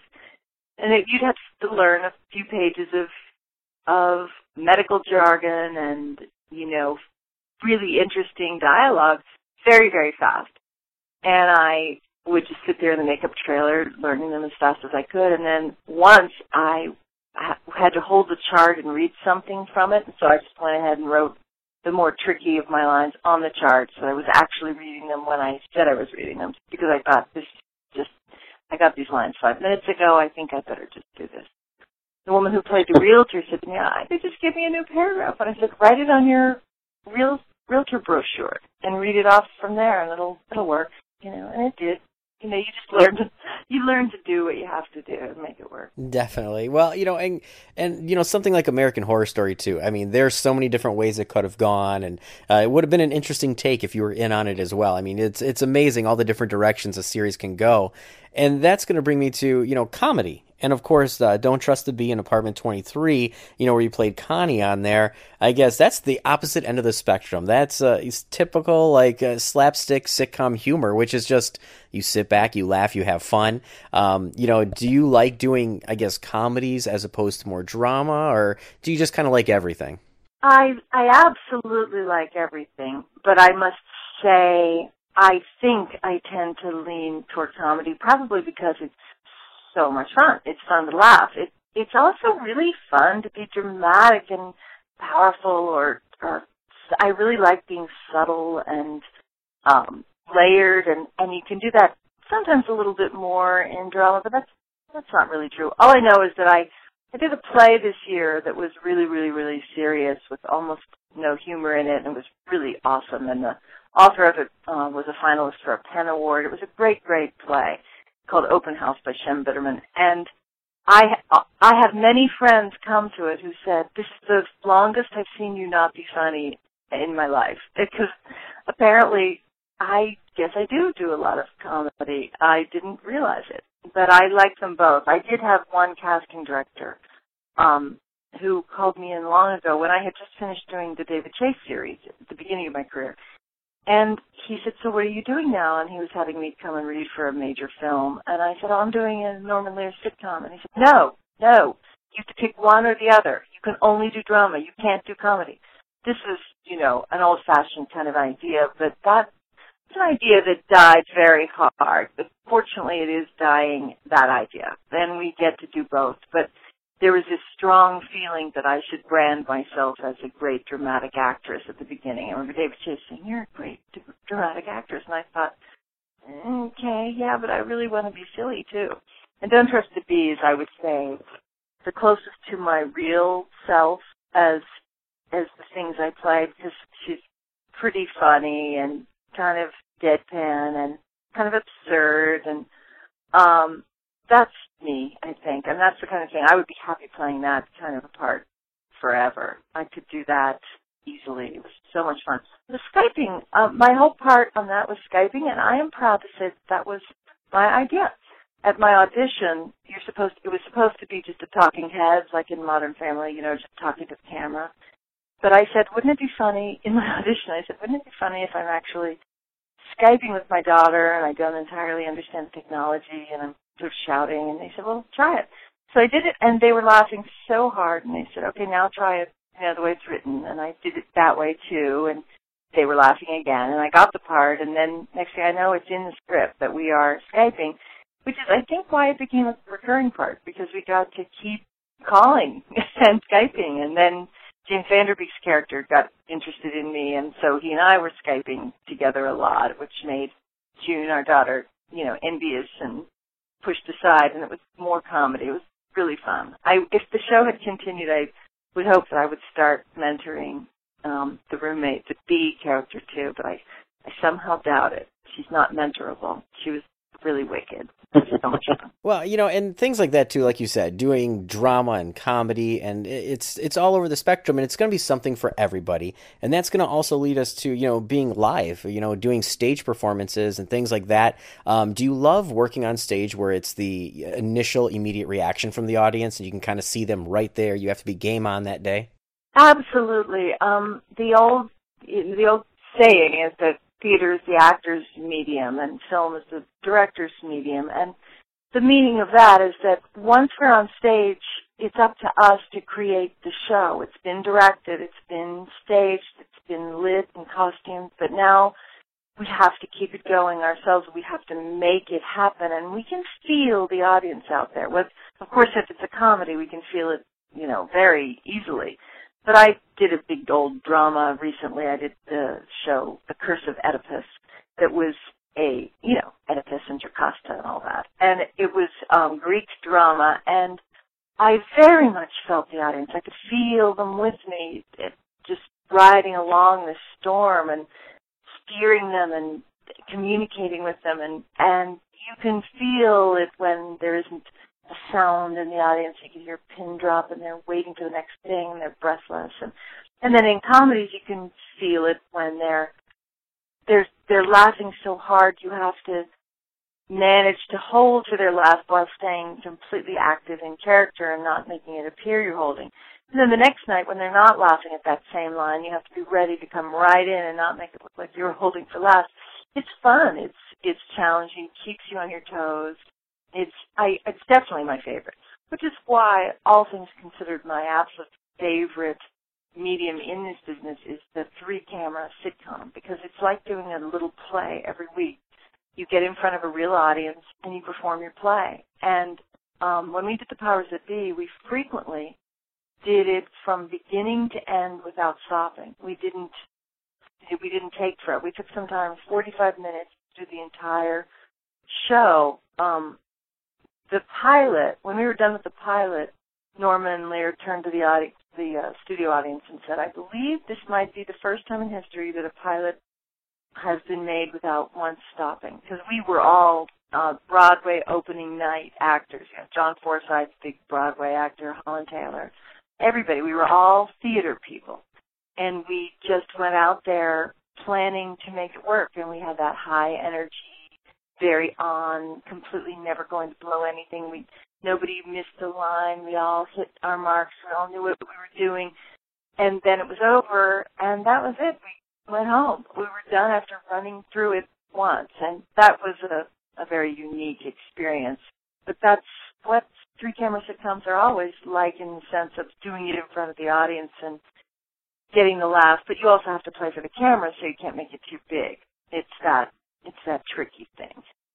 Definitely, you know, and it's like with something that, like you said, you've done so many different things: film, television, stage. I mean, there's so many different elements and ways to deliver things from every different element, and you seem to have tackled them all. And going through them all and going through, I guess, your entire resume, is there any one memory as you look back, or one film or one television series or stage performance that is the one that you will always look back at? It'll be part of your memoirs, or you name it. It's that one moment where you're going to look back and you will never forget it. It's a cross between Almost Grown, the first series I did, which was created by David Chase, because that was like learning the most in 1 year that I've ever learned. We only did 13 episodes, and then the writer's strike killed it. But it was the most beautiful show in the world. It was the most beautifully written thing. And David, when he was starting to do The Sopranos, he used to talk about it sometimes sort of wistfully. It was his, it was his love child. It was a really beautiful show.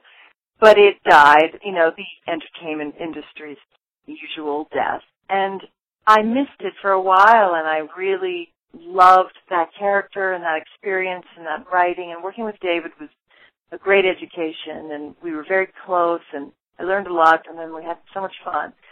But I would say it's a cross between that and something no one who's listening could possibly ever have seen, which was my a performance of Candide at the Goodman Theater in the 80s, where I played this very difficult part, Cunegonde. She sings all these coloratura soprano arias. It's an amazing musical.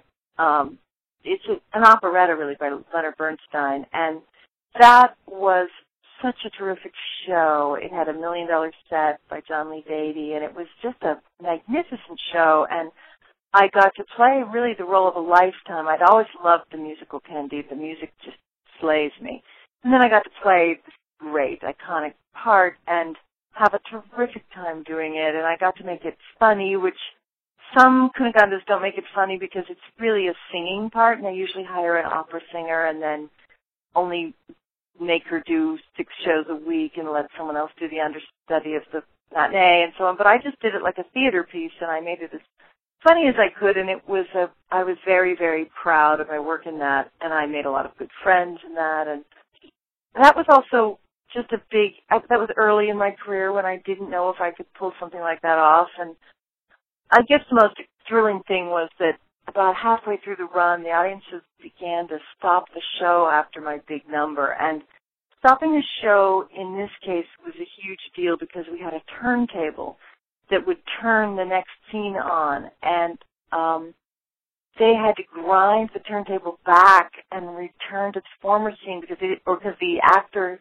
who was waiting to act for the next scene is standing there, and they're still roaring and stamping their feet, and he just walked off stage and said, "You should go out there and take a bow." And I said, "That's not what we do in the middle of a play. This is nuts." And so we always waited out. And at first I was cringing while they were clapping because I knew they were ruining the whole turntable thing.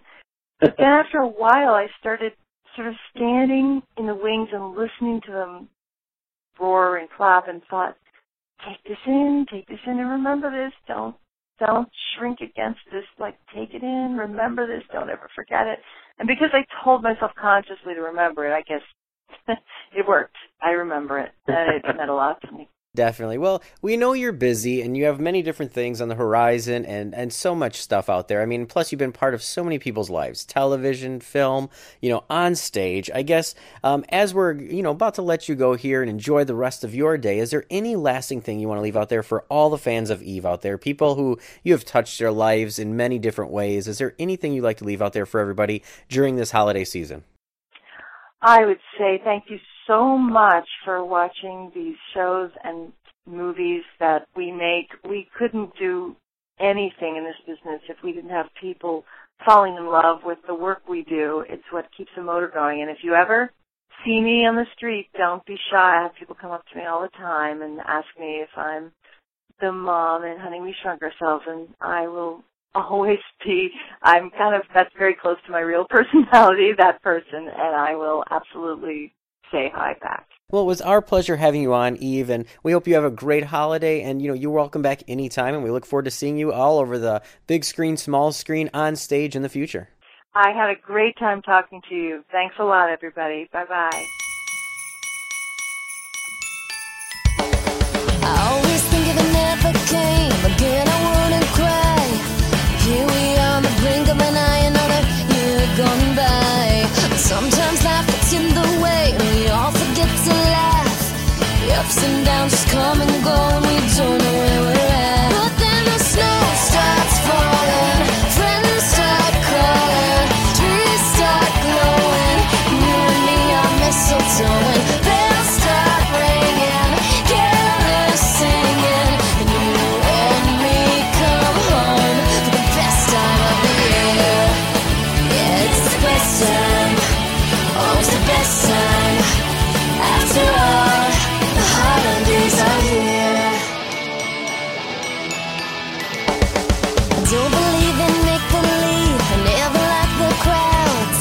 About humbug all day long and it doesn't make me proud. But once a year I close my eyes and get pulled into the fold. It warms my heart and fills my soul, feel like I'm 4 years old. Yeah, when the sleigh bells chiming, candles shining, chimneys blowing, and you and me are ho-ho-hoing. Folks start smiling, kids start piling, up and down the lane. It's the best time of the year. Yeah, it's the best time. Oh, it's the best time. After all, it's the best time of the year. Our troubles disappear as we warm by the fire, hand in hand for a while, singing songs of happiness and joy.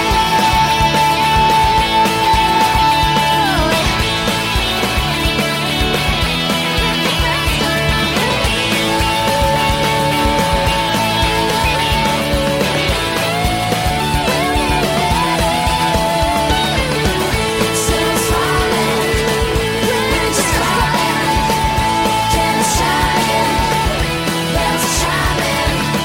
Sun's falling, winds are calling, candles shining, bells are chiming.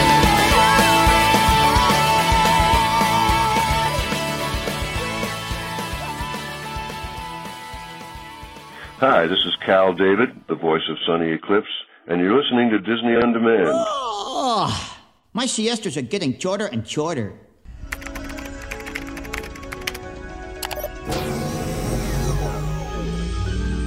Required voice identification. EC82. Confirmed.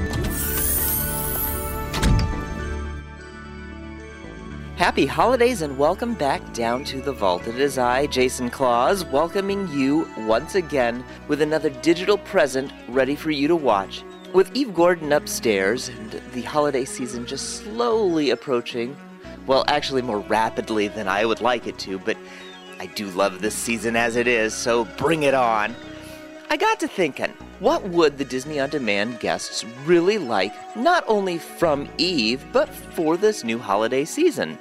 So I rummaged through my list, checked it twice, of course, and I thought, why not bring out what I kind of consider a lost classic from the 90s that just needs to be played during either setting up your tree or having time with family and friends, or you know what, just sitting in front of the fire and watching a great movie. So for you today, I pull out the 1998, I will call it a hit. Some may not agree, but that's okay, because you know what? I'll Be Home for Christmas. Unfortunately, I don't think many people considered this movie a hit. It's not out of the ballpark kind of hit, but it is a hit in the eyes of it being a great family film. Meet Jake Wilkinson, of course played by Jonathan Taylor Thomas. Not the first and not the last film we'll see from this young man bringing us great Disney comedy. Just an average 18-year-old living the life in Southern California. The unfortunate thing is he hasn't been back home to New York since his mother passed away, and his father has since remarried. And who wouldn't want to go home when your father is Gary Cole and your stepmother is Eve Gordon? No question there. Come on home, bring the eggnog. But needless to say, Jake, not so willing. And of course, with a girlfriend like Allie, played by Jessica Biel, again, why wasn't this film the greatest? Scratching my head. You're more reluctant to stay in California than going to snowy New York. But a few days before Christmas, Jake's dad makes him an offer that most of us would not refuse. Come home for Christmas by 6 p.m. and he would give him his vintage 1957 Porsche. Well, of course I would say yes. Jake, a little more reluctant. See, Jake had tickets to go to Cabo San Lucas with his girlfriend as opposed to going home. Well, of course, Allie doesn't particularly like this because, well, she normally does go home for Christmas. And with this new offer for the car, Jake reconsiders, trades in the tickets, and they both head home.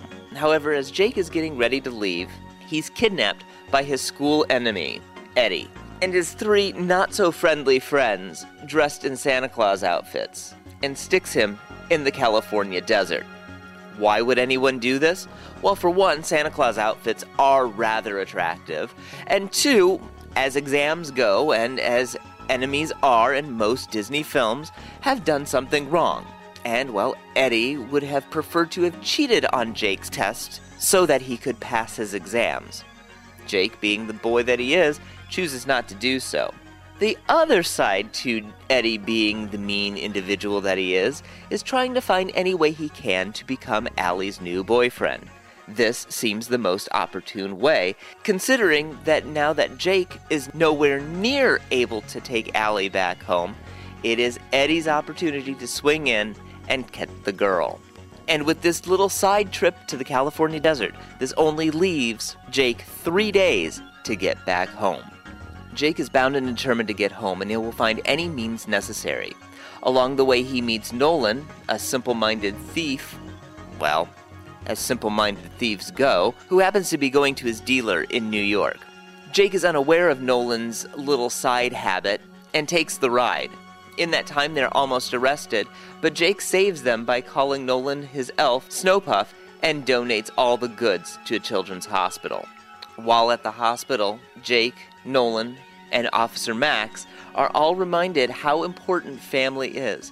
And again, one of the reasons why these Disney films are so great is the importance of family and unity in all of them. Because of this little side trip to the hospital, Nolan decides that he's giving up his life of crime and heading back to Nebraska to help win his wife back into his heart. In the kindness of the spirit, Officer Max, with the help of the kindness of Nolan's wife, helps Jake buy a bus ticket to New York. Things aren't going so well for Allie getting home either.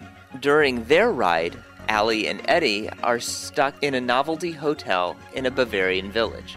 They're celebrating Christmas as well, and during this time, they're doing a very large telecast of the whole event. And what's more important than a great Bavarian cream puff, or lefse if you're in Norway in Epcot, than to enjoy a great kiss cam under the mistletoe. It just so happens Eddie and Allie are there at the right moment, and of course Jake happens to be watching on his bus ride home. This infuriates him, and Jake really wants to get to that village to stop what's going on. But the bus driver refuses, saying this is a non-stop bus trip back to New York. Jake's not done with this yet, and convinces the bus driver, with the help of a cooler, some lunch meat, and a conniving scheme, to report that Allie is an organ donor and needs to stop there immediately and have the bus detour to the Bavarian village. As Jake arrives in the room where Allie and Eddie are staying, Eddie walks out provocatively. Jake, of course, thinks things have gone on in the Bavarian village that shouldn't, but never did. Things seem patched up and perfect between Allie and Jake.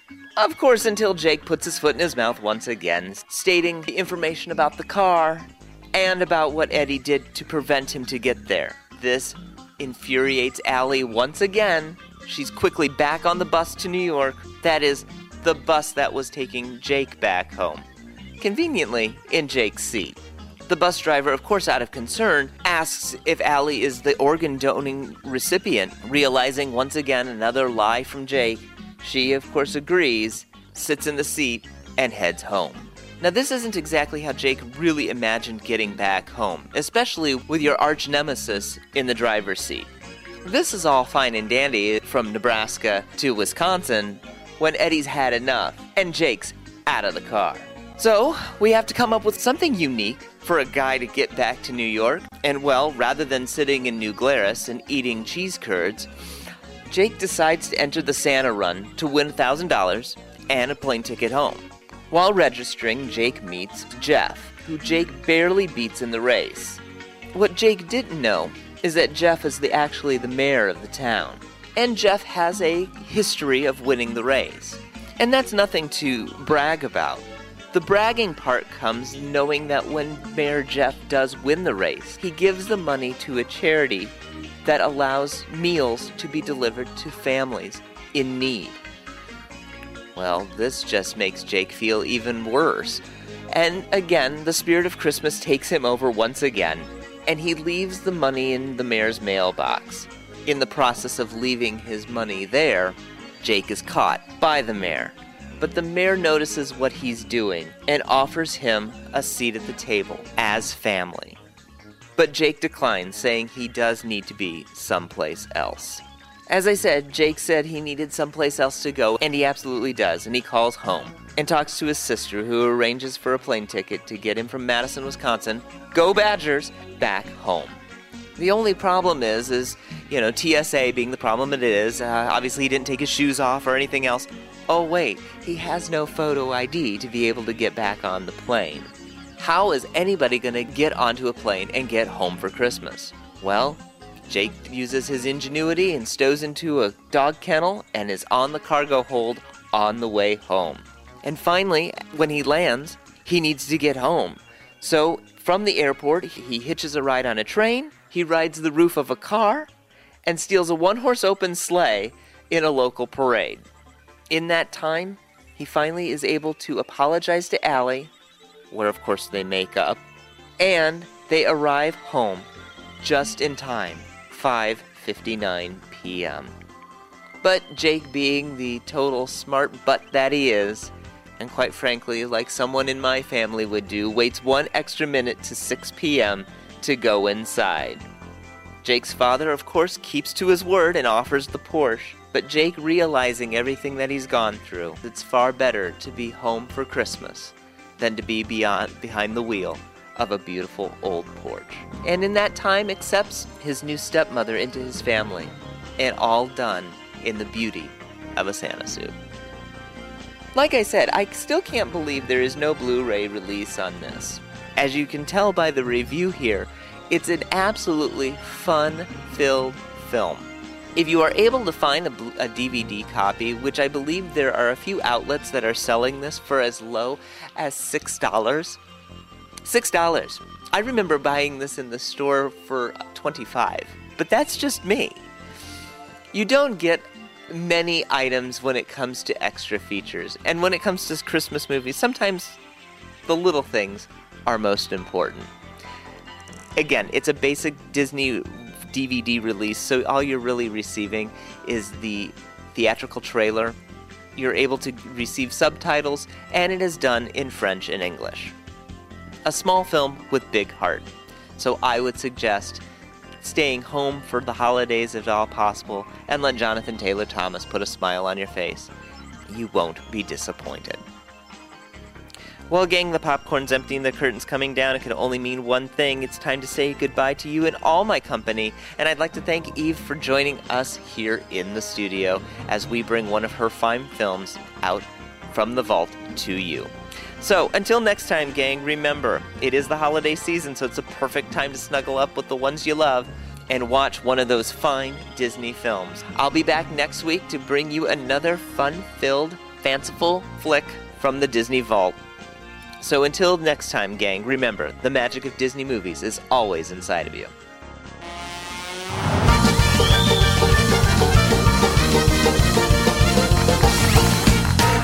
Thank you, folks. Hey, are all you elves and reindeers having a good time tonight? Well, good, because right now I'd like to bring out our own furry funny man. Ladies and gentlemen, put your paws and hands together in a big North Pole welcome for Fozzie Bear. Yeah! Thank you, come in. Thank you, and thank you. Fozzie Bear's my name, and comedy's my game. I'm happy to be here tonight at the North Pole Comedy Club. I'll sing a song for you. We'll have a laugh or two. It's Christmas time and we're feeling fine at the North Pole Comedy Club. Hey, how's everybody doing out there tonight? So why does Santa take presents to all the children of the world? Because the presents won't take themselves. No, please don't leave. I just got started. Say, do you know where Santa stays when he's out on the road? At a ho-ho-ho-tel. Wait a minute, you're gonna love this one. What you get is Santa comes down the chimney while the fire is still burning. Crisp Kringle. Waka waka. I've got a better question. When does it end? Fozzie Bear's my name, and comedy's my game. I'm happy to be here tonight at the North Pole Comedy Club. I'll sing a song for you. We'll have a laugh or two. It's Christmas time and we're feeling fine at the North Pole Comedy Club. Okay, let's see, where was that? Oh yeah, the elves. Do you know how elves say hello to each other? Small world, isn't it? Did you guys hear about the elf who put his bed into the fireplace? He wanted to sleep like a log. Wanted to sleep like a log. How many elves does it take to change a light bulb? 10. 1 to change the light bulb, and 9 to stand on each other's shoulders.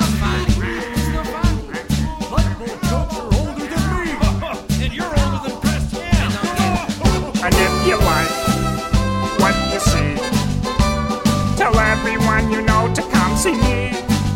But if you don't like my jokes, make sure you never tell the other folks, please. Fozzie Bear's my name, comedy's my game. I'm happy to be here tonight at the North Pole Comedy Club. I'll sing a song for you, we'll have a laugh or two. It's Christmas time and we're feeling fine at the North Pole Comedy Club. Hey, and what's the story with those reindeer? I mean, why do they always wear fur coats? Probably because they look silly in snowsuits. Waka waka. Say, when should you give reindeer milk to a baby? When it's a baby reindeer. No, don't turn on me now, folks. Does anyone know what you call a reindeer wearing earmuffs?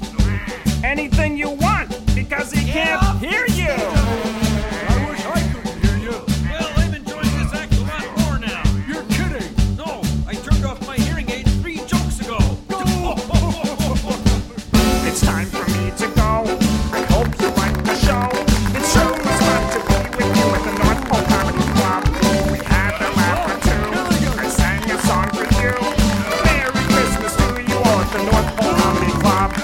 Happy holidays, everyone. Waka waka. Merry Christmas to you all at the North Pole Comedy Club. Taking you on those magical journeys from your lifetime of Disney. It's Disney on Demand. Here's your host, Jonathan Johnson. All right, all of you D-heads, so I am back once again, and thank you once again, Jason, for stopping in with the vault, adding that DVD and Blu-ray to our collections. And I'd also like to thank our very special guest, Eve Gordon, for stopping in here this week. Fantastic work, great classics that we all know and love, from I'll Be Home for Christmas, Felicity, Honey, We Shrunk Ourselves, and more. And I'm excited to see what you have coming up next on the horizon. Thank you once again, Eve, for stopping in and celebrating the holidays with us here at the show. So, all of you D-heads, with that said, before I let you go, I want to extend a very special thank you to all the D-Team. Yes, everybody who makes the show complete. Without the D-Team, there would be no show. I'd also like to thank you, the D-Heads. Without you, there definitely would be no show. You are the reason we do these shows every single week, the reason that we come back at you and bring you that special, that's something different with our new kind of Disney show, with that extra special, magical thing in your ear every single week. So I'd like to thank all of you, the D-Heads, as well. Now, before I let you go and I let you know who's going to be stopping in here next week as we continue with our holiday fun, I do want to give you all the different ways you can stay connected here at Disney On Demand. And first and foremost, you can always visit our official website at DizRadio.com. That's DizRadio.com. There you can find our full list of past shows, the complete archives, and more right there on our official website at DizRadio.com. You can also connect up with us all over the social media outlets on Facebook at Facebook.com/Disney On Demand. You can friend us on Facebook at Facebook.com/JohnDiz. That's JONDIZ. You can follow us on Twitter, Instagram, Pinterest, and more. Just search Disney Blue, BLU, or Diz Radio, DIZ Radio. And remember, you can always subscribe to the latest shows in iTunes and Stitcher Radio and get the latest show right there on your mobile device, your tablet, and more just by subscribing. Just search Diz Radio or Disney On Demand. So all of you D-heads, with that said, as we continue to stay warm during this chilly season, especially if you're in the Midwest like us here at the show, we want to keep it warm. We want to keep it tropical. And how else are we going to do that but by heading away to a tropical island? And next week, for show number 93, we're going to get warmed up, get heated up, and be part of the Castaway crew, as we have none other than the iconic Dawn Wells, yes, Mary Ann from Gilligan's Island, stopping in here at the show. So all of you D-heads, with that said, I hope you enjoy the holidays, make those memories. Whether you celebrate Christmas like myself, Hanukkah, or Kwanzaa, just make the most of it and spend that time with your family. And as I always say, never neglect family for business. Until next week, all of you D-heads, I'll catch you online, and Merry Christmas.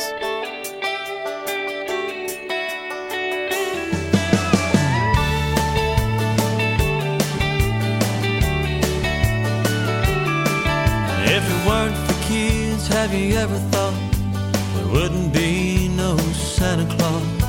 Well, look what the storm just brought, thank God for kids. We'd all live in a quiet house without Big Bird or Mickey Mouse, and Kool-Aid on the couch, thank God for kids. Thank God for kids, there's magic for a while, a special kind of sunshine and a smile.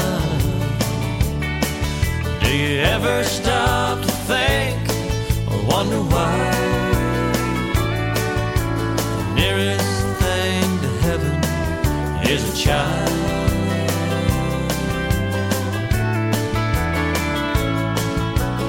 Daddy, how does this thing fly? 100 other wheres and whys. You really don't know, but you try to thank God for kids.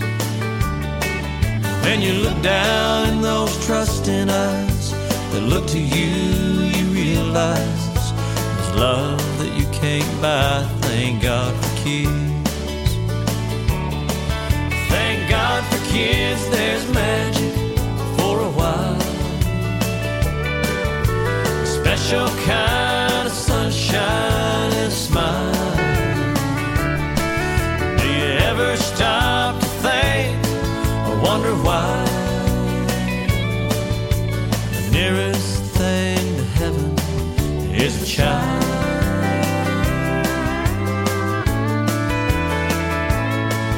When you get down on your knees tonight to thank the Lord for his guiding light, pray they turn out right. Thank God for kids.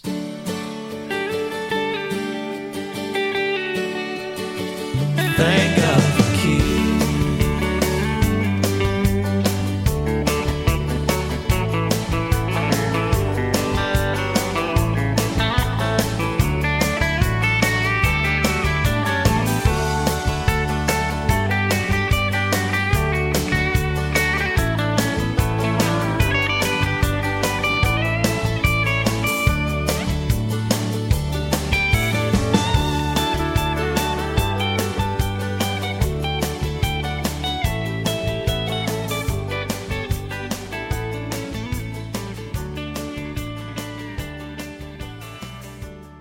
Thank you for tuning in to Disney Blues Disney on Demand. The content and thoughts expressed are those of the show and not the Disney Company. Now go on and relive the magic, memories, and appreciation from your lifetime of Disney.